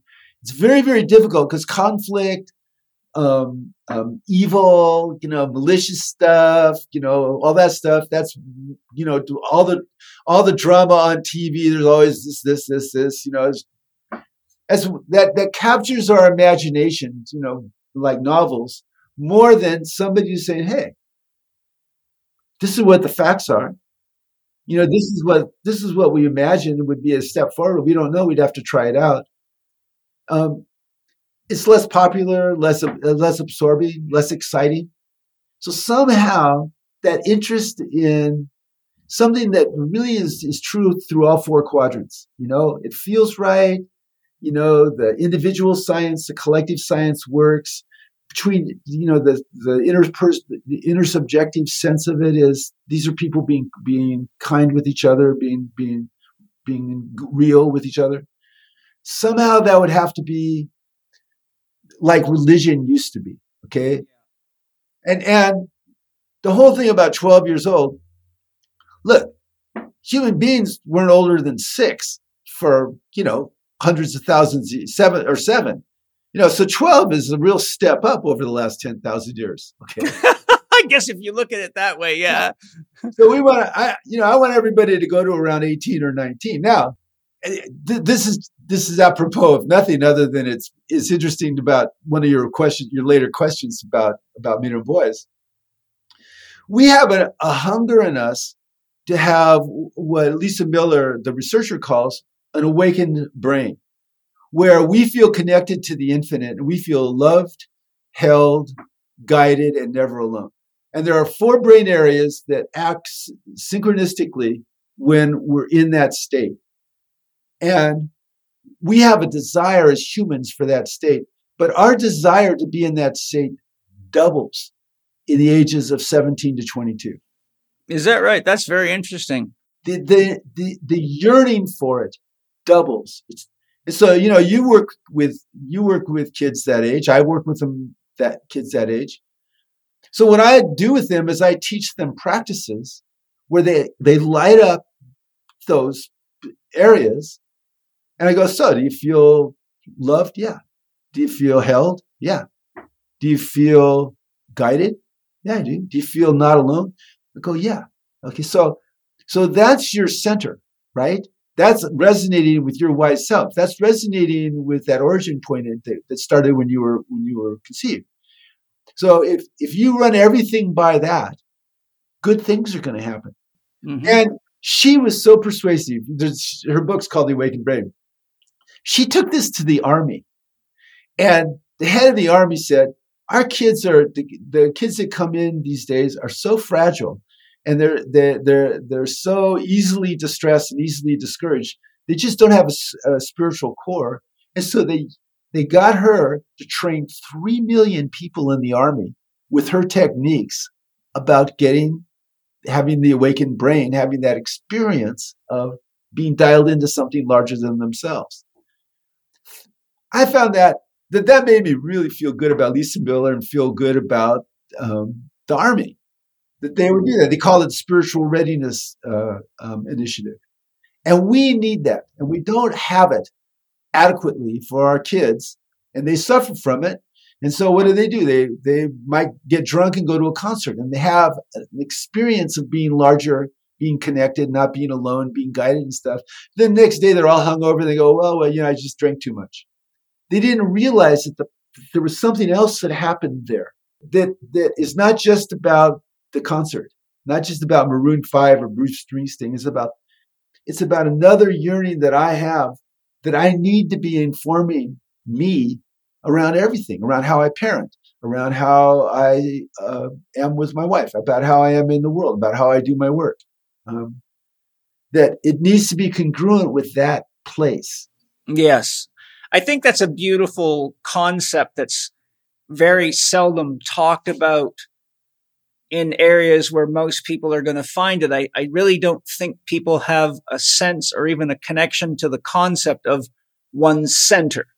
Mm-hmm. I think that I use a term that I developed to help my students that I'm training to be life coaches to understand. I say most people suffer from what I call externalization of the self, which means I identify myself by the car I have, whether I've got the coolest phone, how many people like me on Facebook, what status I have. It's all external. It's like bodybuilders that live in the mirror, but lose their sense of self in the mirror. So I really feel that what you've just shared is important, because we need more of an awareness of the self. And I've done a lot of writing on that in my book. Good. And I think that, I think part of it goes back to Jung's and Edward Edinger's writings on what happens if we get injured by our family, or we get disconnected from the larger self, which is in that concept, everything that supports us, from the family to the trees to the soil. So the world is really our bigger self, and our family is our bigger self. So we have a lot of bigger self, but we also have to be aware that the little self is centered within the bigger self. And if you lose yourself outward into the bigger self and you're not feeling supported, then you actually don't have a point of reference within yourself, which is really important, because without that point of reference within yourself, you don't really realize who's making the choices that are creating the circumstances of your life. Exactly right. So you end up falling into the victim archetype very quickly. And destructive shadow. Yes. Destructive shadow is running your life, and you're trying to avoid awareness that destructive shadow is running your life. And so you just pedal harder, you drink more, you work more on your image, you do all that kind of. Now, it's a weird thing to be alive today. Yes. It's a weird thing. And one of the weird things about it is there's a lot of room to be an individual in this culture. And, there really is. I mean, America is hyper-autonomous to the point of too hyper-autonomous, but still, there's a lot of room to be an individual. That being said, it's very, very, very difficult to engage in a developmental process in a culture where, as you discover who you are, you really aren't that cultural ideal. This is the Catholic concept of original sin. We're all born with various traits. Most temperamental traits are 40 to 60% heritable. Okay? Most of the personality disorders are like 60 or 70% heritable. I mean, there's a ridiculous amount of our personality that is in place when we're born. And, say we have a tendency to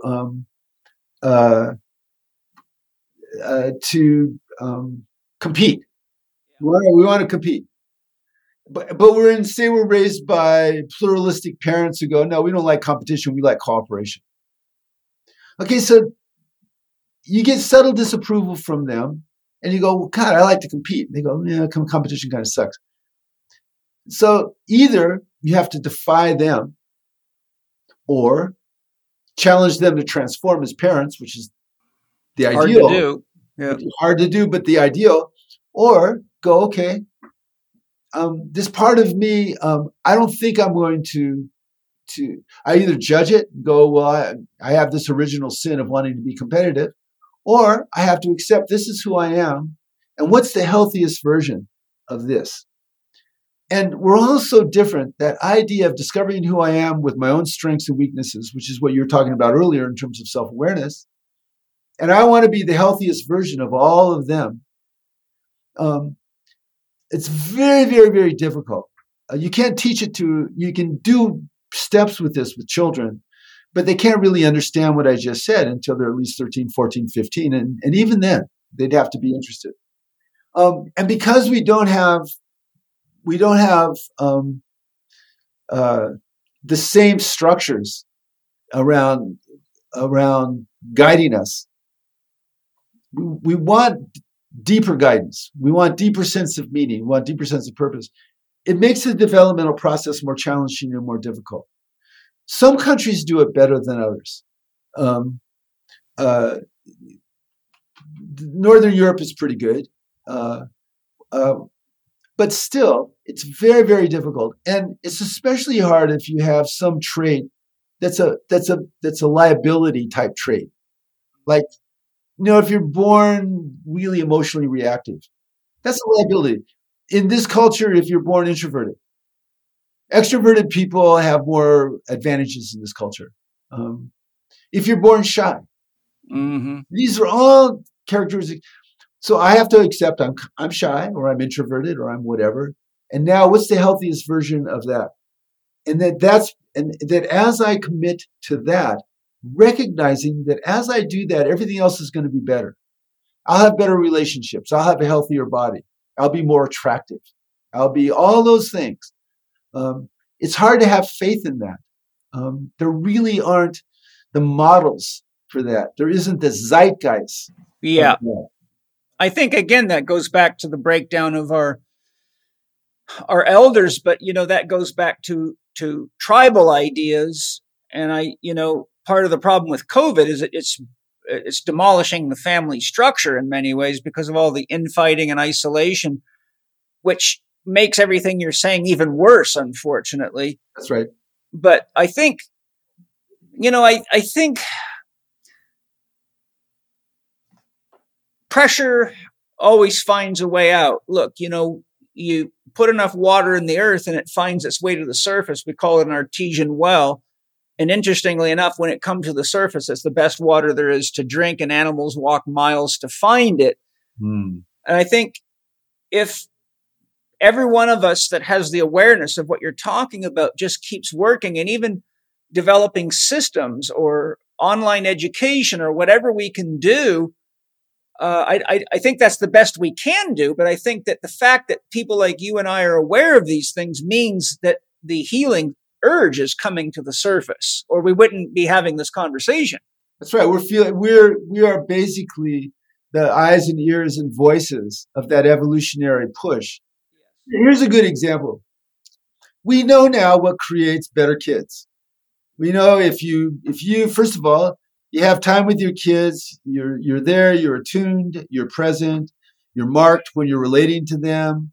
You look them in the eye, you give them the space they want, and so on. They get securely attached. They're going to have better relationships. We know about that. We also know that if during the second year of life, if you play with the kid, you say no without raising your level of emotional intensity when they're doing something that they shouldn't be doing, which is every 9 minutes. Yeah. And you do that, then they're going to have they're going to have less capacity for dissociation, and they'll have more access to being able to work with their defenses.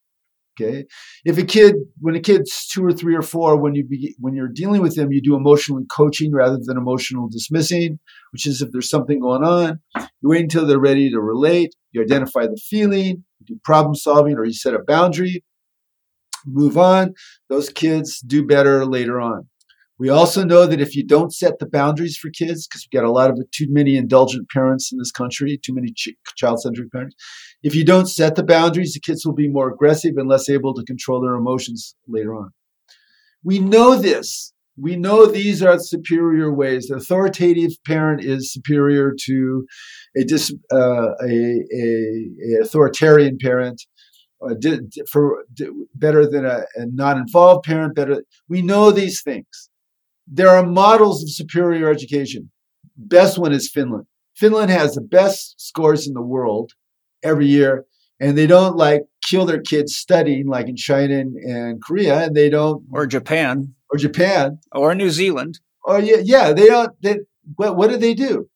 They have relatively small classes. They pay their teachers a lot. Every teacher has a mentor, and they're honored.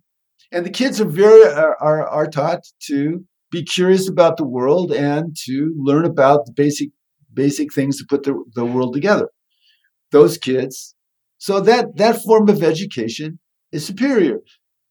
Sex education. The Netherlands put psychologists in charge of sex education in 1980. Okay, fast forward. We put fundamentalist Christians in charge of sex education. Bad news. Yeah, bad news. Well, okay, so 30 years later, those kids are healthier, less abortion, less teen pregnancy, better sex, less VD. Our kids, all in the other direction.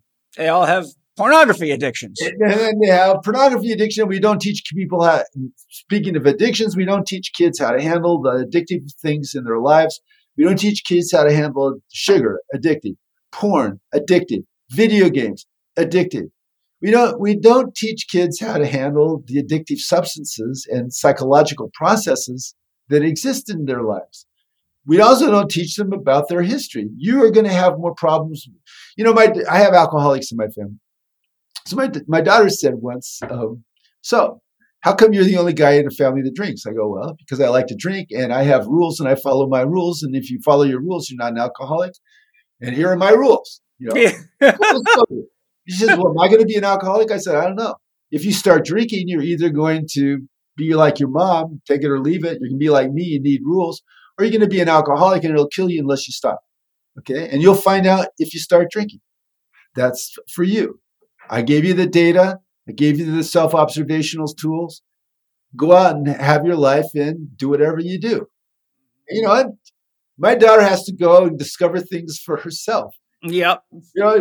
She dropped out of a PhD program in clinical psychology because she found it was a pluralistic program where everybody was all politically correct and everything. It drove her crazy. And I don't blame her.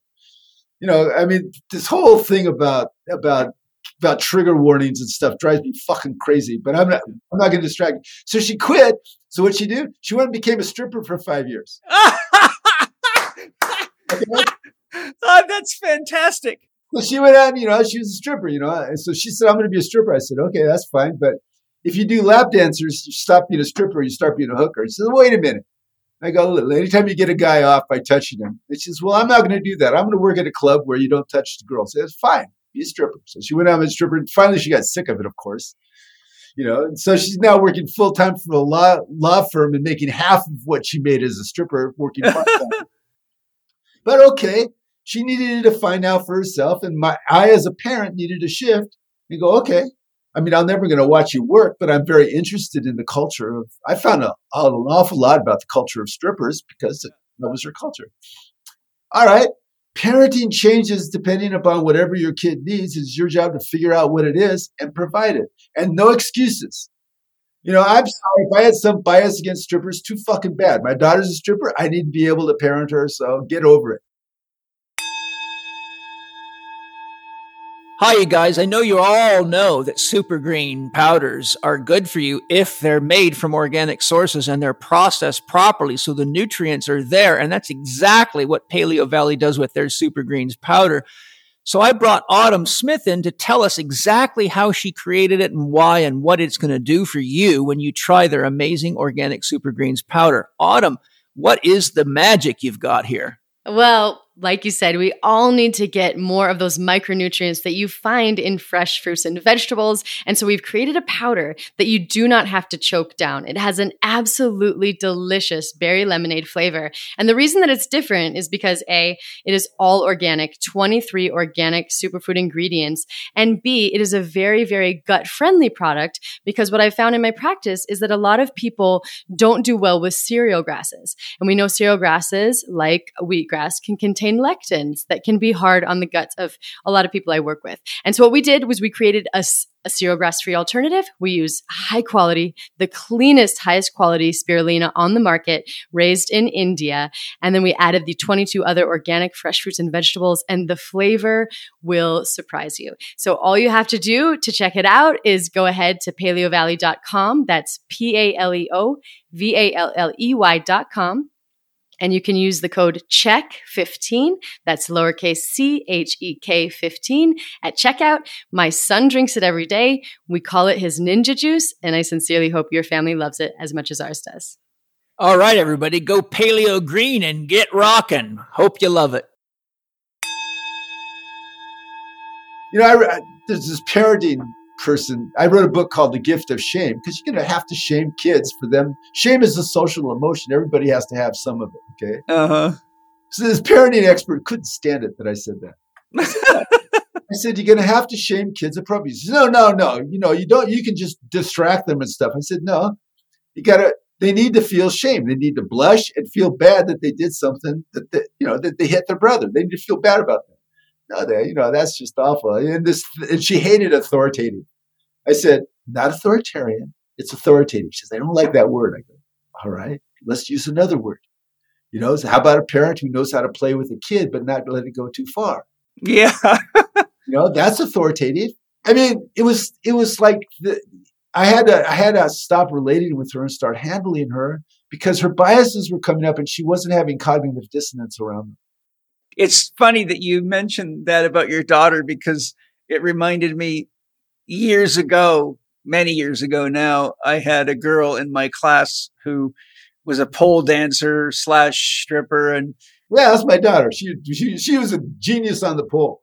Yeah. Well, I didn't quite know the girl in front of me was a genius, but she had a big set of boobs that were a boob job, and she was very, sexy, body oriented.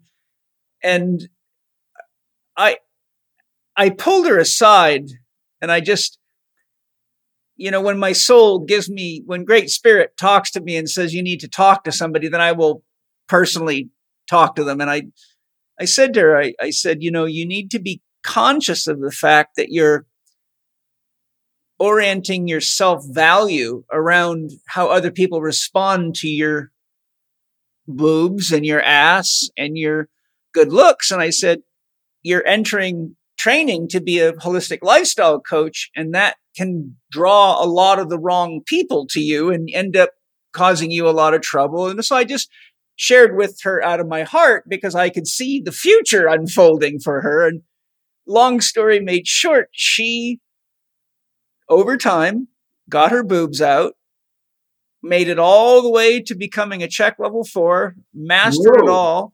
She went all the way. She became a highly trained shaman. She's an excellent organic farmer, and she's one of my top instructors. She travels the world teaching for me. Man. And she's an unbelievable woman. She's an unbelievable woman. And what you were doing was teaching her about energy. Yeah. Okay? All right. So her thing was put out erotic energy and get it back. Okay. Well, you said, look, be aware of your energy and put out the energy that serves the moment, not compulsively. And apparently she had enough practice channeling energies that she did now. So she took that force and put it together and transcended. That's just a beautiful story. What I wanted to convey to her is that as a woman, if you present yourself that way, you're going to draw men to you and clients to you that are going to have similar imbalances or value structures, and you're going to find yourself in conflict with people that you're trying to coach to help get healthy because their orientation isn't on the advice you're giving them. They're staring at your tits and your ass all the time, and they want to have sex with you. And it's better to bring yourself into your center and coach from your center and celebrate your body because it's something that you love and you take care of. And it's a blessing, but not the key to the door that you want to get through because it doesn't make a good key. It makes a better home. I said, I want you to use your body as your home, not a key to a lot of doors that end up only opening doors where people are stuck in the same trap because you'll have conflict against conflict. And what I didn't realize at the time is she really heard me at a soul level. But then, as I watched her going and realized, damn, this girl, I thought she, I risked thinking she was a bit shallow and kind of bubblegummy, but turned out she was a goddamn genius. She just needed a little guidance. Yeah. And so good to hear.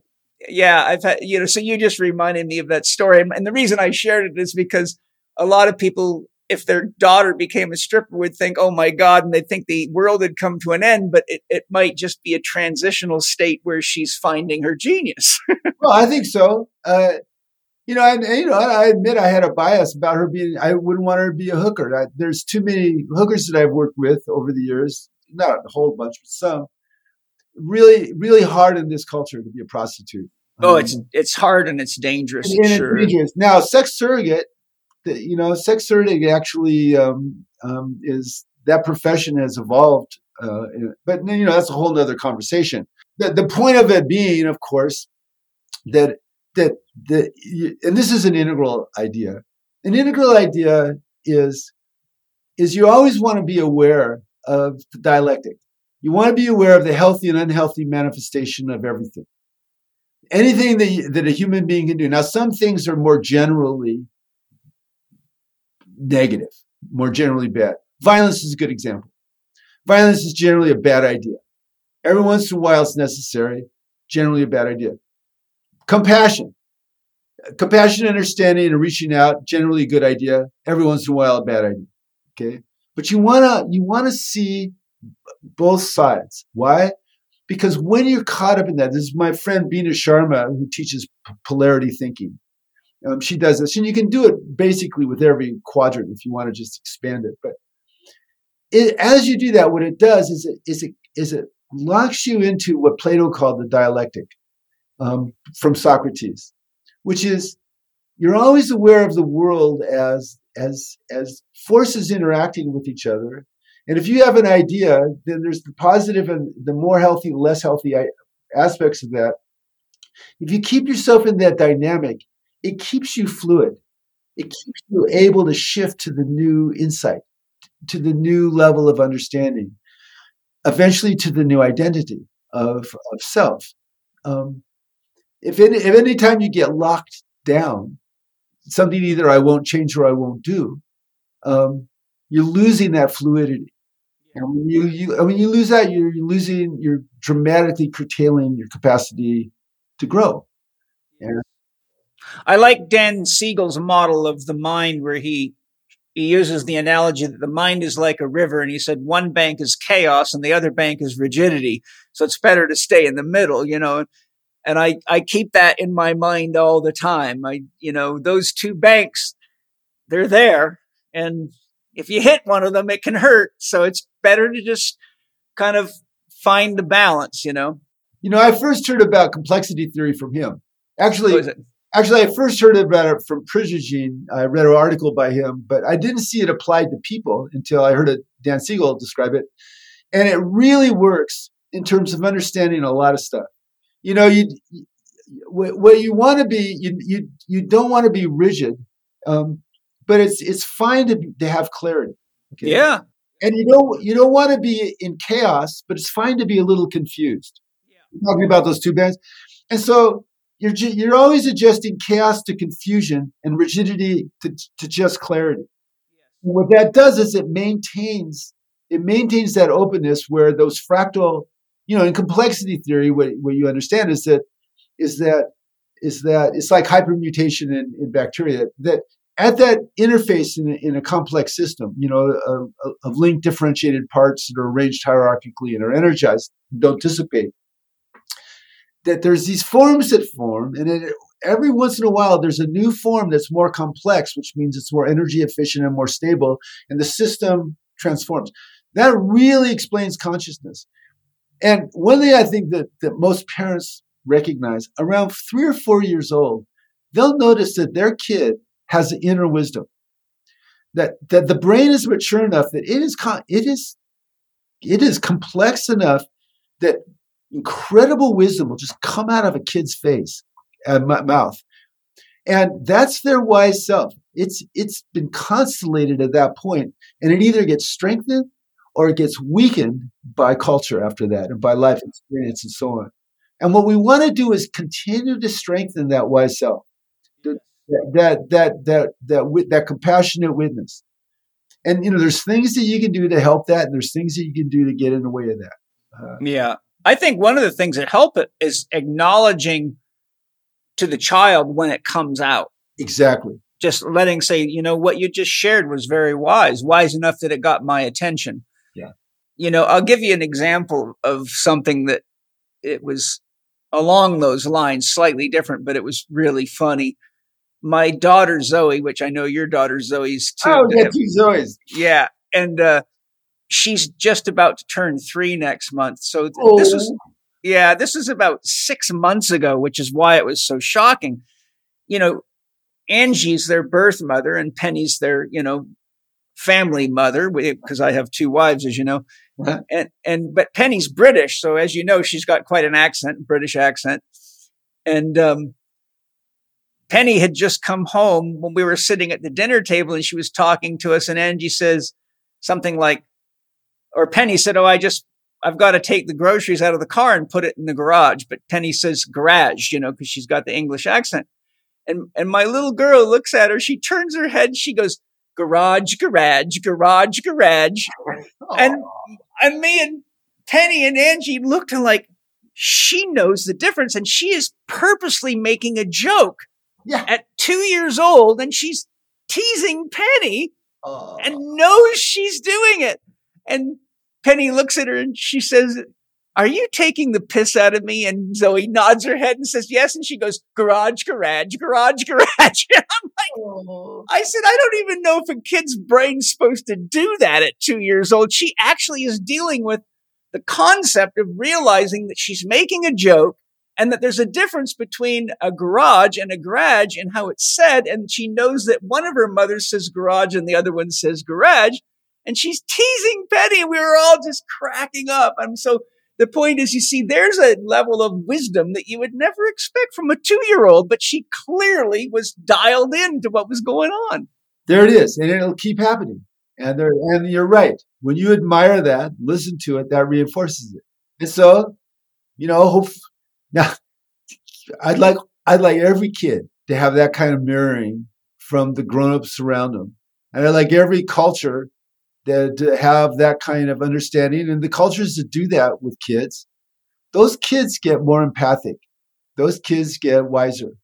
They don't work on helping a kid have, self-esteem. That's crazy. What you do is you help a kid have more empathy. You help a kid have more understanding of themselves and other people. That works great. And again, there are systems that have been developed that teach kids about this. One of the most interesting ones is you get elementary school kids like kindergartens or first graders, and you bring a baby in, newborn, the first part of the year, and you bring the baby in once a month for the next 8 months, and they watch that baby develop. It catches their imagination to see the rapid changes. That's one technique that I really like a lot, that people have used. And there's others. There's forms of conflict resolution you can teach kids that then you see them using it out on the playground, which is where the rubber hits the road with kids, right? When they're in kid culture. And now, when we discover something like that works great, it would be nice if everybody in the world found out about it and a bunch of people started doing it. And so that's part of when we're talking about the evolution of consciousness, that's part of what we advocate for. If there's something that has been demonstrated through all 4 quadrants to be a good thing, let's do more of it. And if it's been demonstrated not to, let's do less of it. Since because a lot of people may not understand integral theory at all, and you've used the 4 quadrant concept, let's just, for the listeners, he's talking about 4 quadrants. If you take a box, divide it into 4, upper right is called the personal exterior, physical, anything weighable and measurable. You can see yourself, you can weigh yourself, you can measure your hormones, you can film your behaviors. Upper left, your interior world, your thoughts, your feelings, emotions. Sometimes we call it the domain of the soul.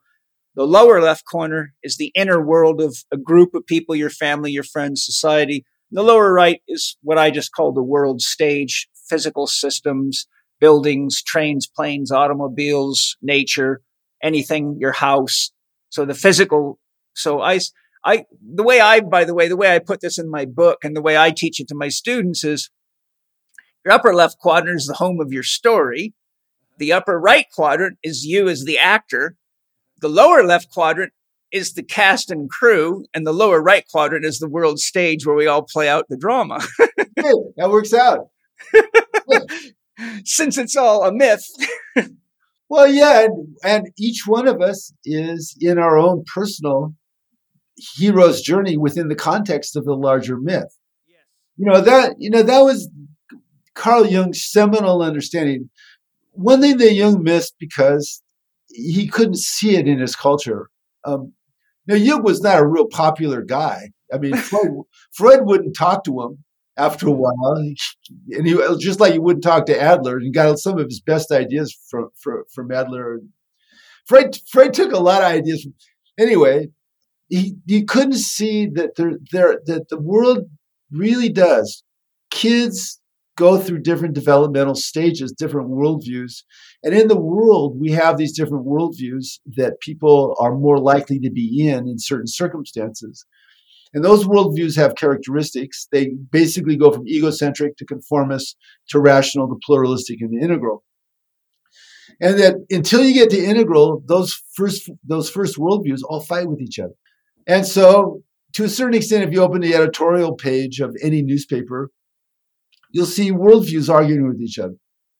And they think they're talking about issues. They're really not. They're basically just attacking each other's worldviews and promoting each other's worldviews. And that's that the conformist worldviews, for instance, do not see. They don't have that inner cognitive dissonance that I'm ignoring science in the interest of listening to, I don't know, my pastor. An unhealthy version of a rational worldview is, well, I'm winning, so I'm fine.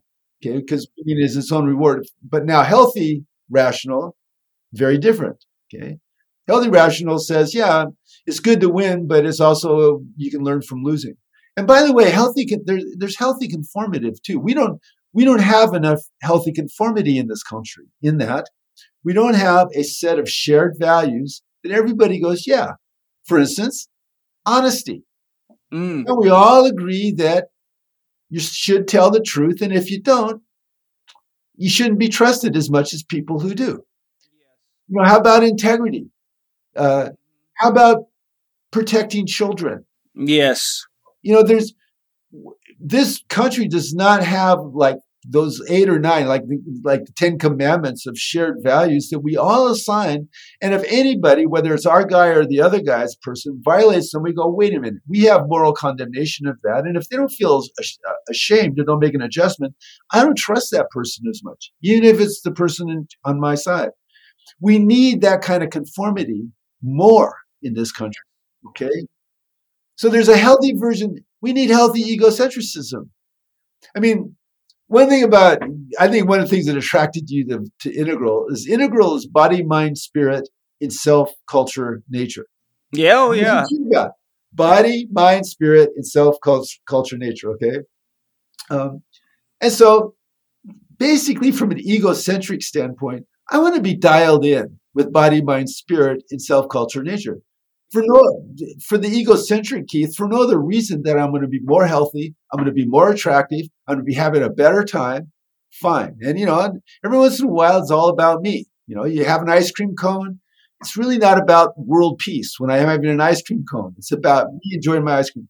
So there's healthy egocentric, there's healthy conformity, there's healthy rationality, there's healthy pluralism. But there's also unhealthy versions of all of them. Yeah. What was two things? What attracted me to Integral was studying Ken Wilber's books made me realize that he made room for everything and he looked at everything. And I felt like being in the presence of Ken Wilber through his teachings was like being an eagle. I got to see everything. And so I could learn about dogmatic Christianity, but I could also learn about mysticism, and I could learn about the perils of science and the limitations of Adler or Jung or anybody, but I could also learn about where they did really well. And that fits the way my mind works. I'm naturally built that way because, my whole life has always been about how does everything fit together? Because if I don't know how the parts fit, how am I ever going to figure out what's wrong? Mm-hmm. So for me, Ken Wilber and integral theory as a meta theory put everything on the table. Are you familiar with the Mandorla exercise? No, what's that? I think you'd probably know it. It's like a mandala, but it's an ancient Christian practice.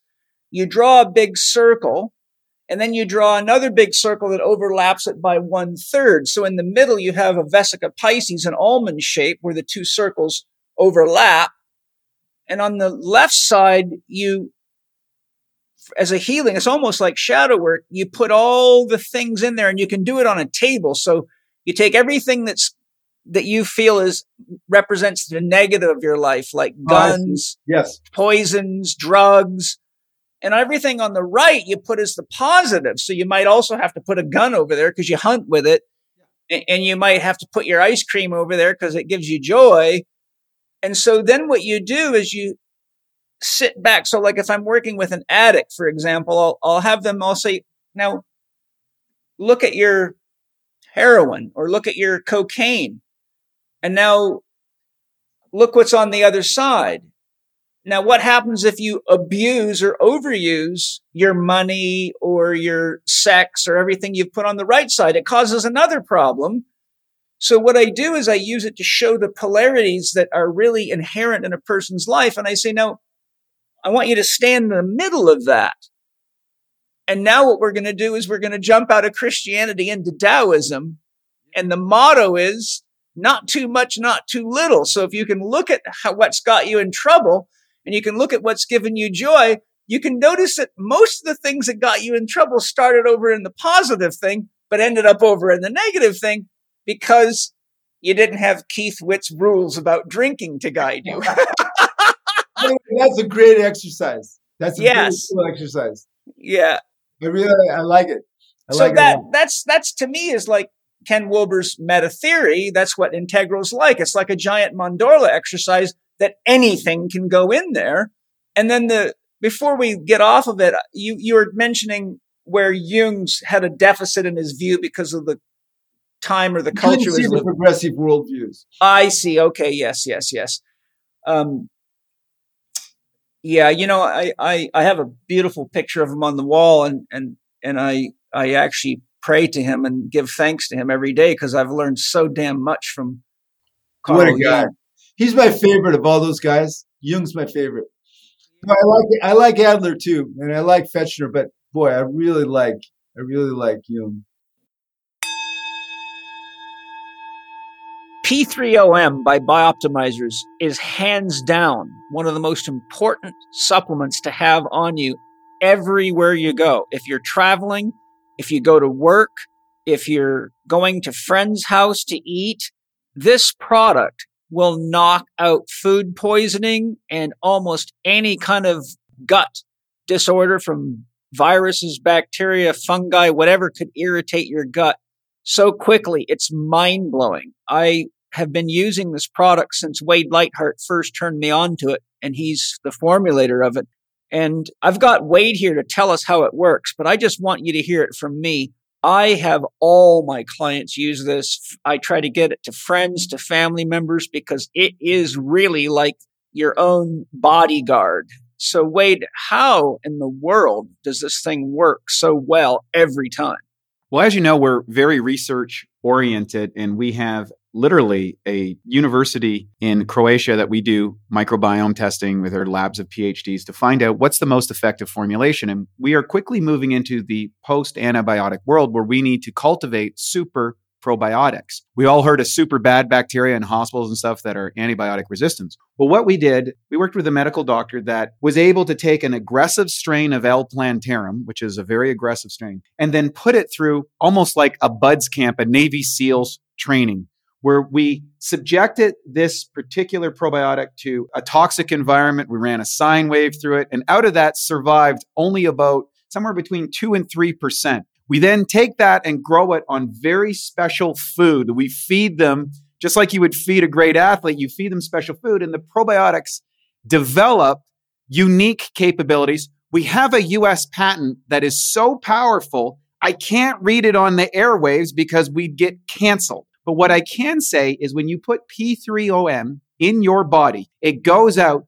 and breaks down any undigested protein, whether it's in your gut or through your blood system. And it becomes your Navy SEALs defense force, if you will, to go out and wipe out whatever pathogen might come in your body. You just need more of these guys to overwhelm it. It takes it out.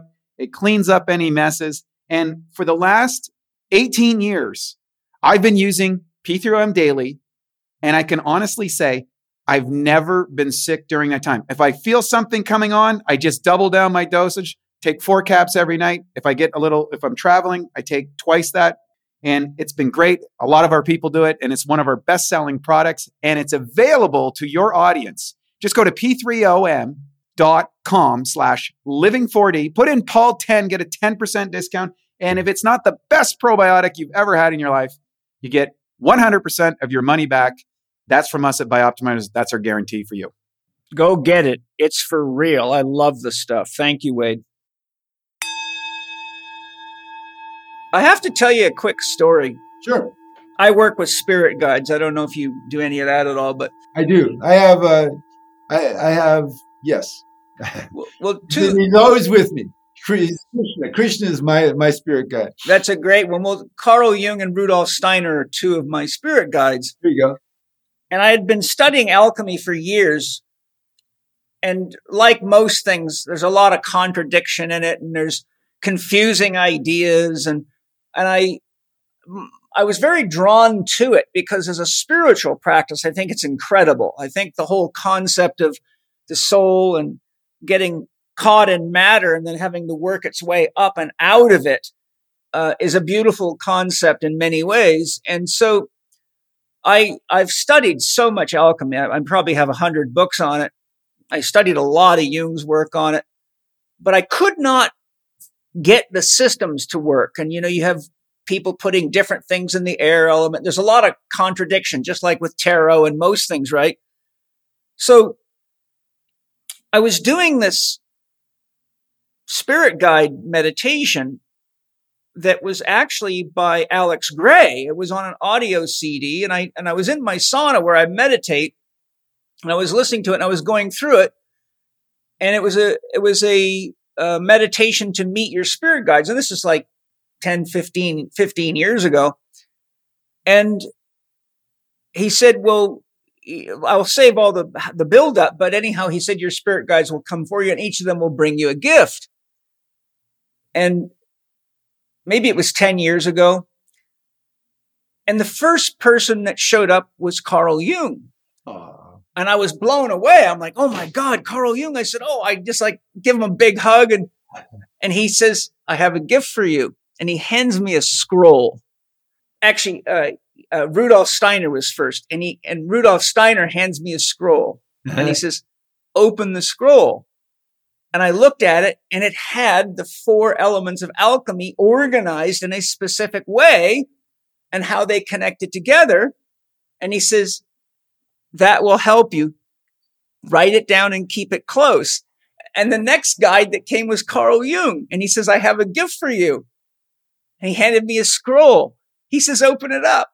He said, that's the psychological aspects of the alchemy you've been trying to figure out. And Master Steiner just gave you the physical elements. He said, put my map inside of Steiner's map, and I'm going to send you, Keith, what came out of it. Oh, and yeah, please. It's the most incredible system. I've used it to help countless thousands of people. I've run entire courses on it. I was a keynote speaker at the Pacific College of Oriental Medicine, and I taught them. I did a 2-day workshop, and the acupuncturists were completely blown away. And they said, Paul, why don't people teach us this? Because you're showing us how to get to the cause of the problem instead of treating the symptoms.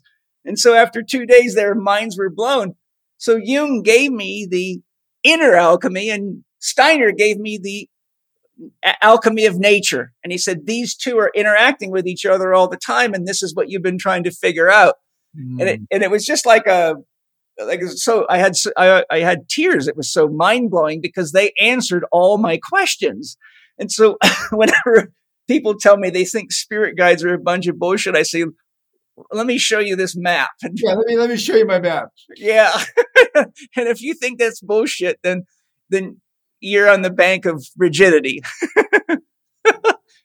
There's just, if the only mistakes in my life have been made that I listened to my guides, I listened to my wise self and did what I did. If those are the only mistakes I make, I'll take them.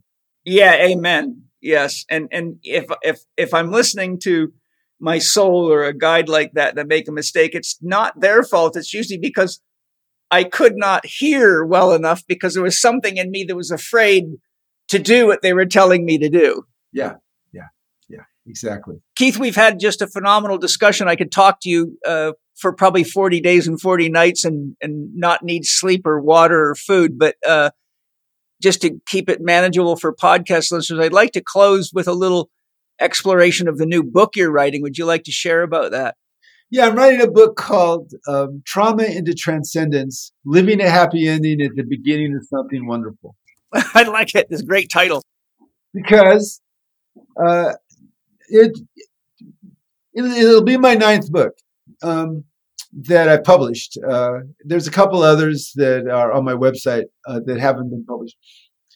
The reason why I did this is because there's a lot of wonderful approaches to growth and to dealing with trauma these days, but there's not an organizing understanding. And I wanted people to have an organizing understanding of a couple of central things. One is that when you're working with trauma with people, it goes through 4 stages, where the first one is people need to be able to face the trauma and stay in the present moment without being too distressed with the dual focus. And the second stage is they need to be able to adjust their life story to be a more life-affirming story and less destructive story. And the third stage is that they need to be able to, if they have bad habits of consciousness, to be able to choose better states.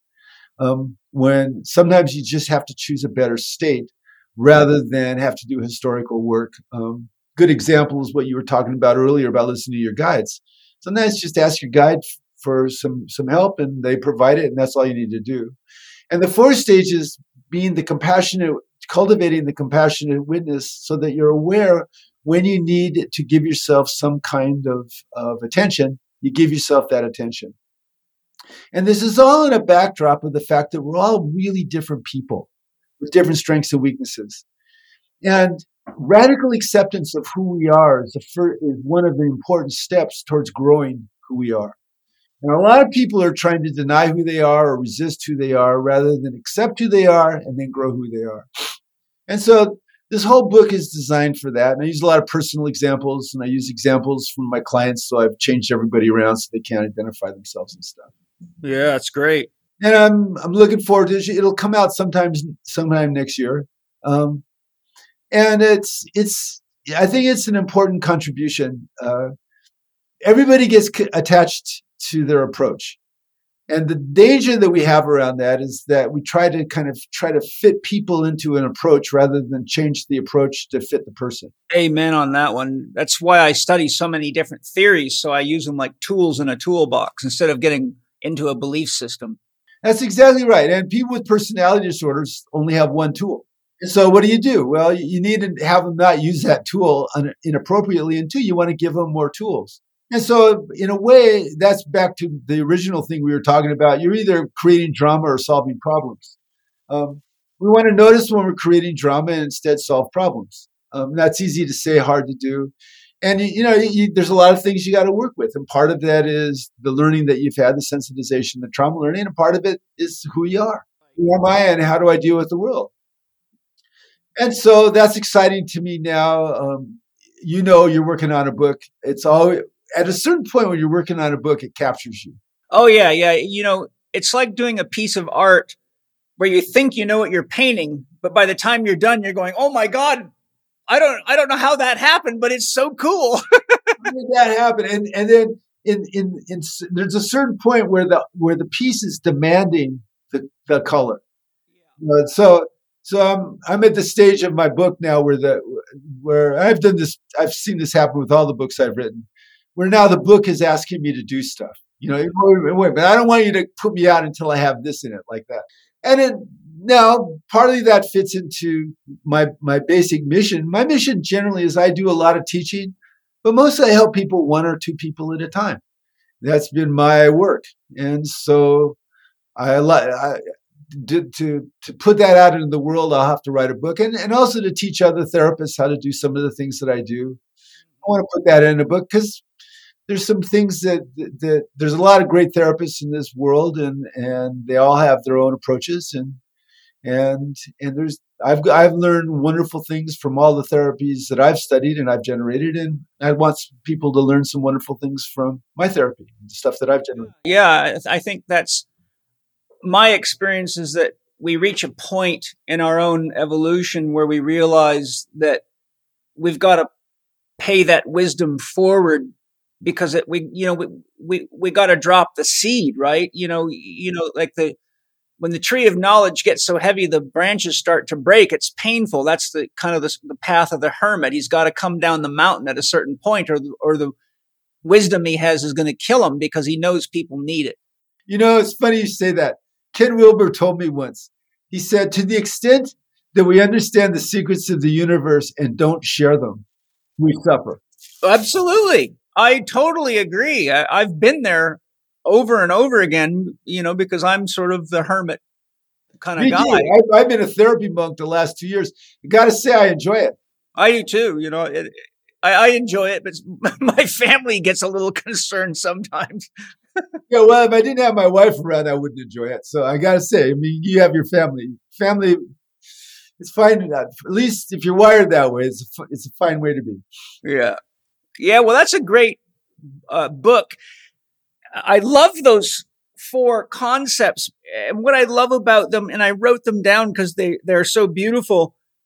Those 4 things you just mentioned, I think, are a really excellent summary of what people can do right now in their life. Maybe we should just revisit those as a sort of a way to close with some positive to-do items for people that have listened to this, because we've covered a lot of ground, and we both have acknowledged that the world's in a state of, shall we say, to put it politely, transition right now.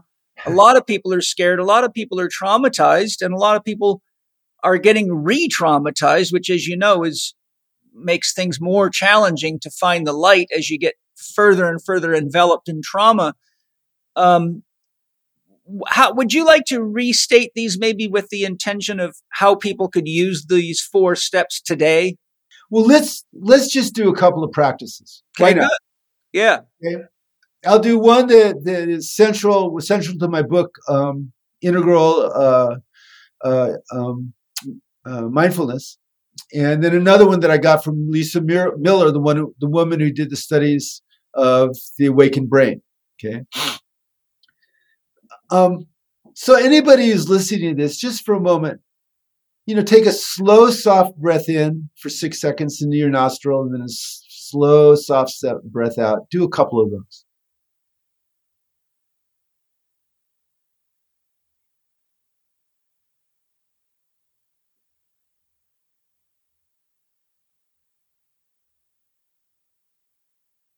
And send your attention inward now to what sensation and emotion you're feeling at this moment.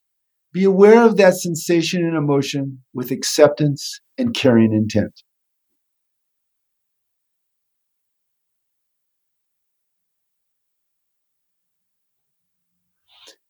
Just keep breathing slow and soft through your nose.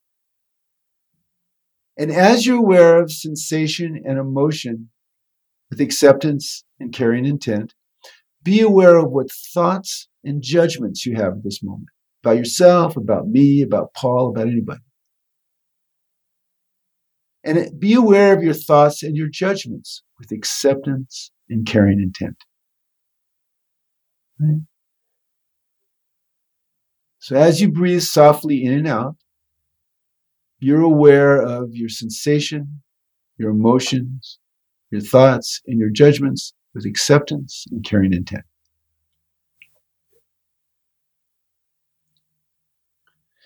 And now think of somebody that you love, someplace. And just send your attention to their body and their consciousness. And ask yourself, I wonder what this person is sensing and feeling and thinking and judging at this moment with acceptance and caring intent. Whatever they're feeling, sensing, thinking, and judging, be aware of that with acceptance and caring intent. Now you're tuning to another person. And wherever they are, there's probably a part of them going, what's happening? This is an attunement exercise you can do all the time. And whenever you're in stress with someone, you can do it with yourself and with them. And it will guide you. So that's the first one. It's a good one. I had a lot of positive, beautiful emotions come flowing through me. Yeah, I could tell. I could feel them coming from you as I was tuning with you. Yeah, I was just grateful that I got to spend a few hours with you and being present with someone that I respect and is grounded and centered enough to really share with me for the benefit of countless thousands of people that'll listen to this, because that's really when I feel like I'm living my purpose, and so thank you. Well, that's a beautiful mission, Paul. I appreciate it. Really appreciate your contribution. Well, I appreciate yours. And I think I agree with you. You know, I feel the most alive when I'm devoting myself to helping other people live better. And that's when I feel I'm on purpose, you know? Uh-huh. And here's the second one. Second one is, inside you, there is a wise self. So just feel yourself seen through the eyes of your wise self.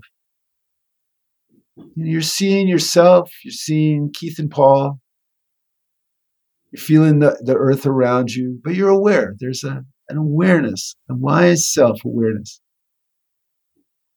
And that wise self has a feeling towards you, and it's love.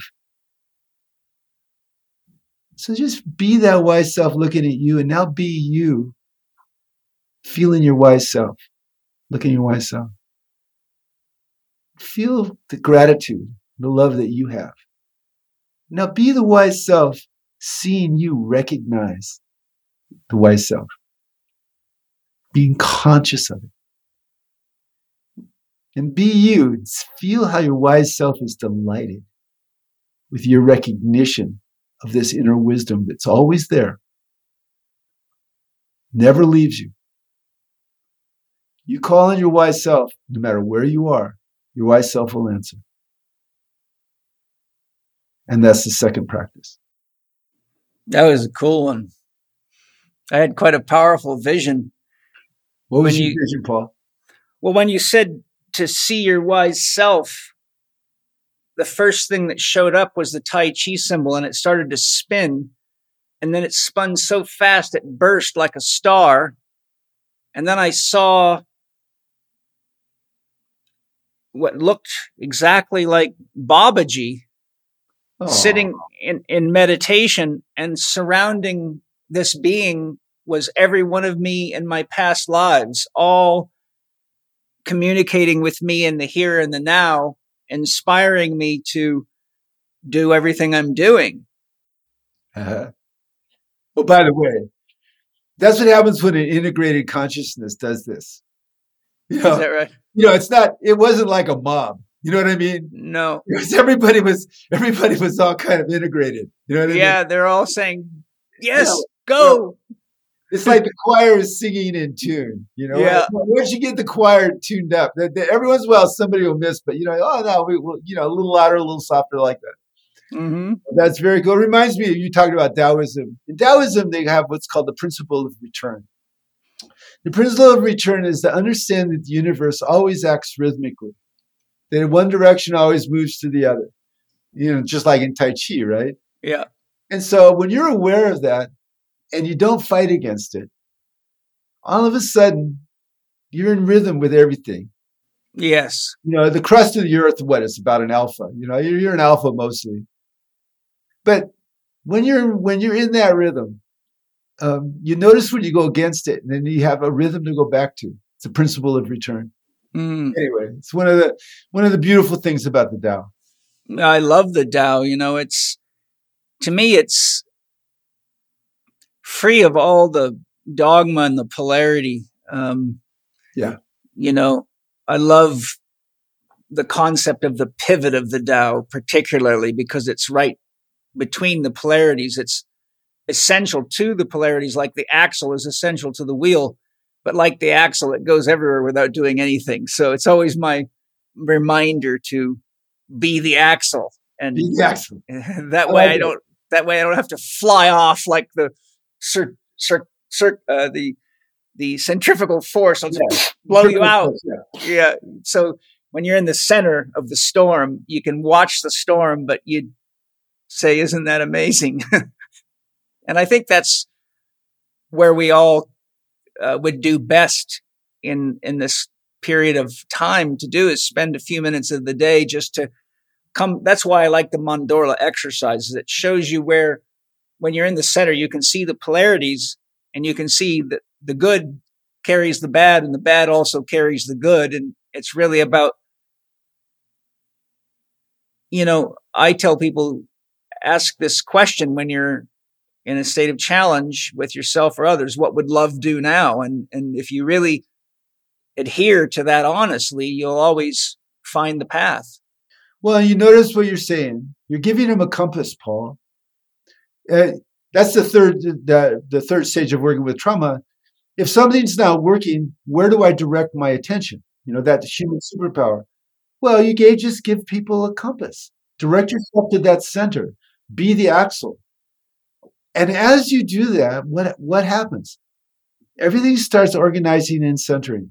So because of that compass, people get upset and they don't realize they've got many compasses they can use to guide them. And so that's a beautiful one. And wise self is a compass. Yes. Attunement is a compass. These are all compasses that people can use to navigate the world. And when we do it, we're not just making it better for us, we're making it better for everybody. And this is something that's a contribution to all the mess that's going on right now. It starts with us organizing ourselves in this fashion and serving in the way that most lights us up to serve. And that's what we all need to do. I think so too. I tell people, look, right now, no matter what's going on, you can contribute. If you love to sing some truth. If you love to write some. If you love to dance some. If you love to paint some. If you just do what you love to do, and we all do a little bit of that as a gift to everybody else every day, the world will transition quickly and efficiently. But if you sit around creating devils or waiting for the devil to come get you, then, well, you're going to find out how powerful your mind is. There you go. Devil's going to show up. Yeah. Where can people, where do you want to direct people if they want more information about you, your offerings, or even working with you as a patient if you're taking anybody? Yeah. You can get a hold of me, and you can find out my stuff on Dr. Keith Witt, DrKeithWitt.com, drkeithwitt.com. You can find 8 of my books on Amazon. If you sign up for my website, which is for free, you'll get a free copy of my book, The Attuned Family, and you'll get a video come every week about some cool thing that I wanted to teach. So I got about 12 I thought, what are the 12 top things I want to teach a few years ago, and made videos about them. And if you sign up for my website, you'll get one of those, and plus some other videos and blogs that I've done on various topics. And so that's how to get a hold of me. And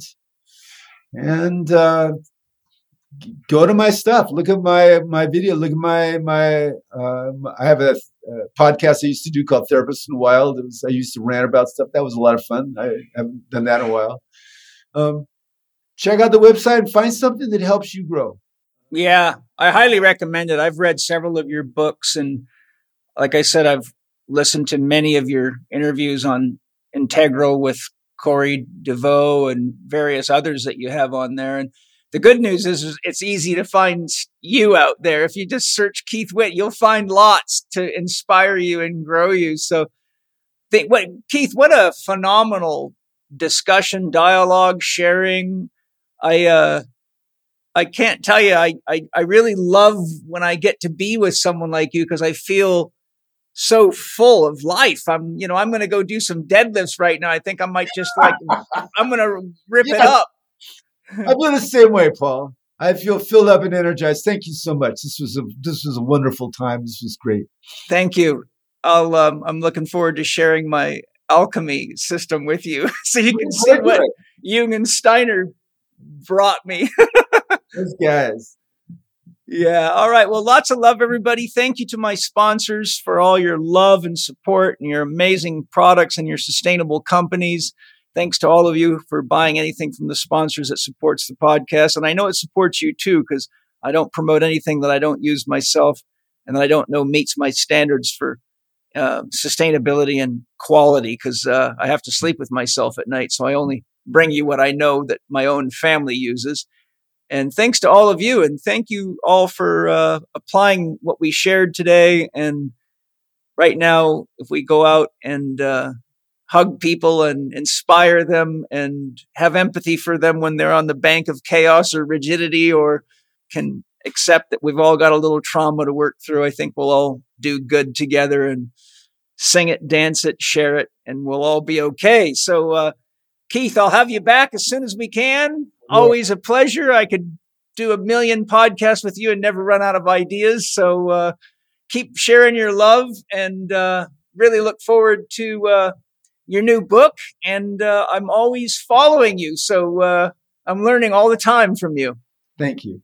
Much love to everyone. Yes. Bye, guys.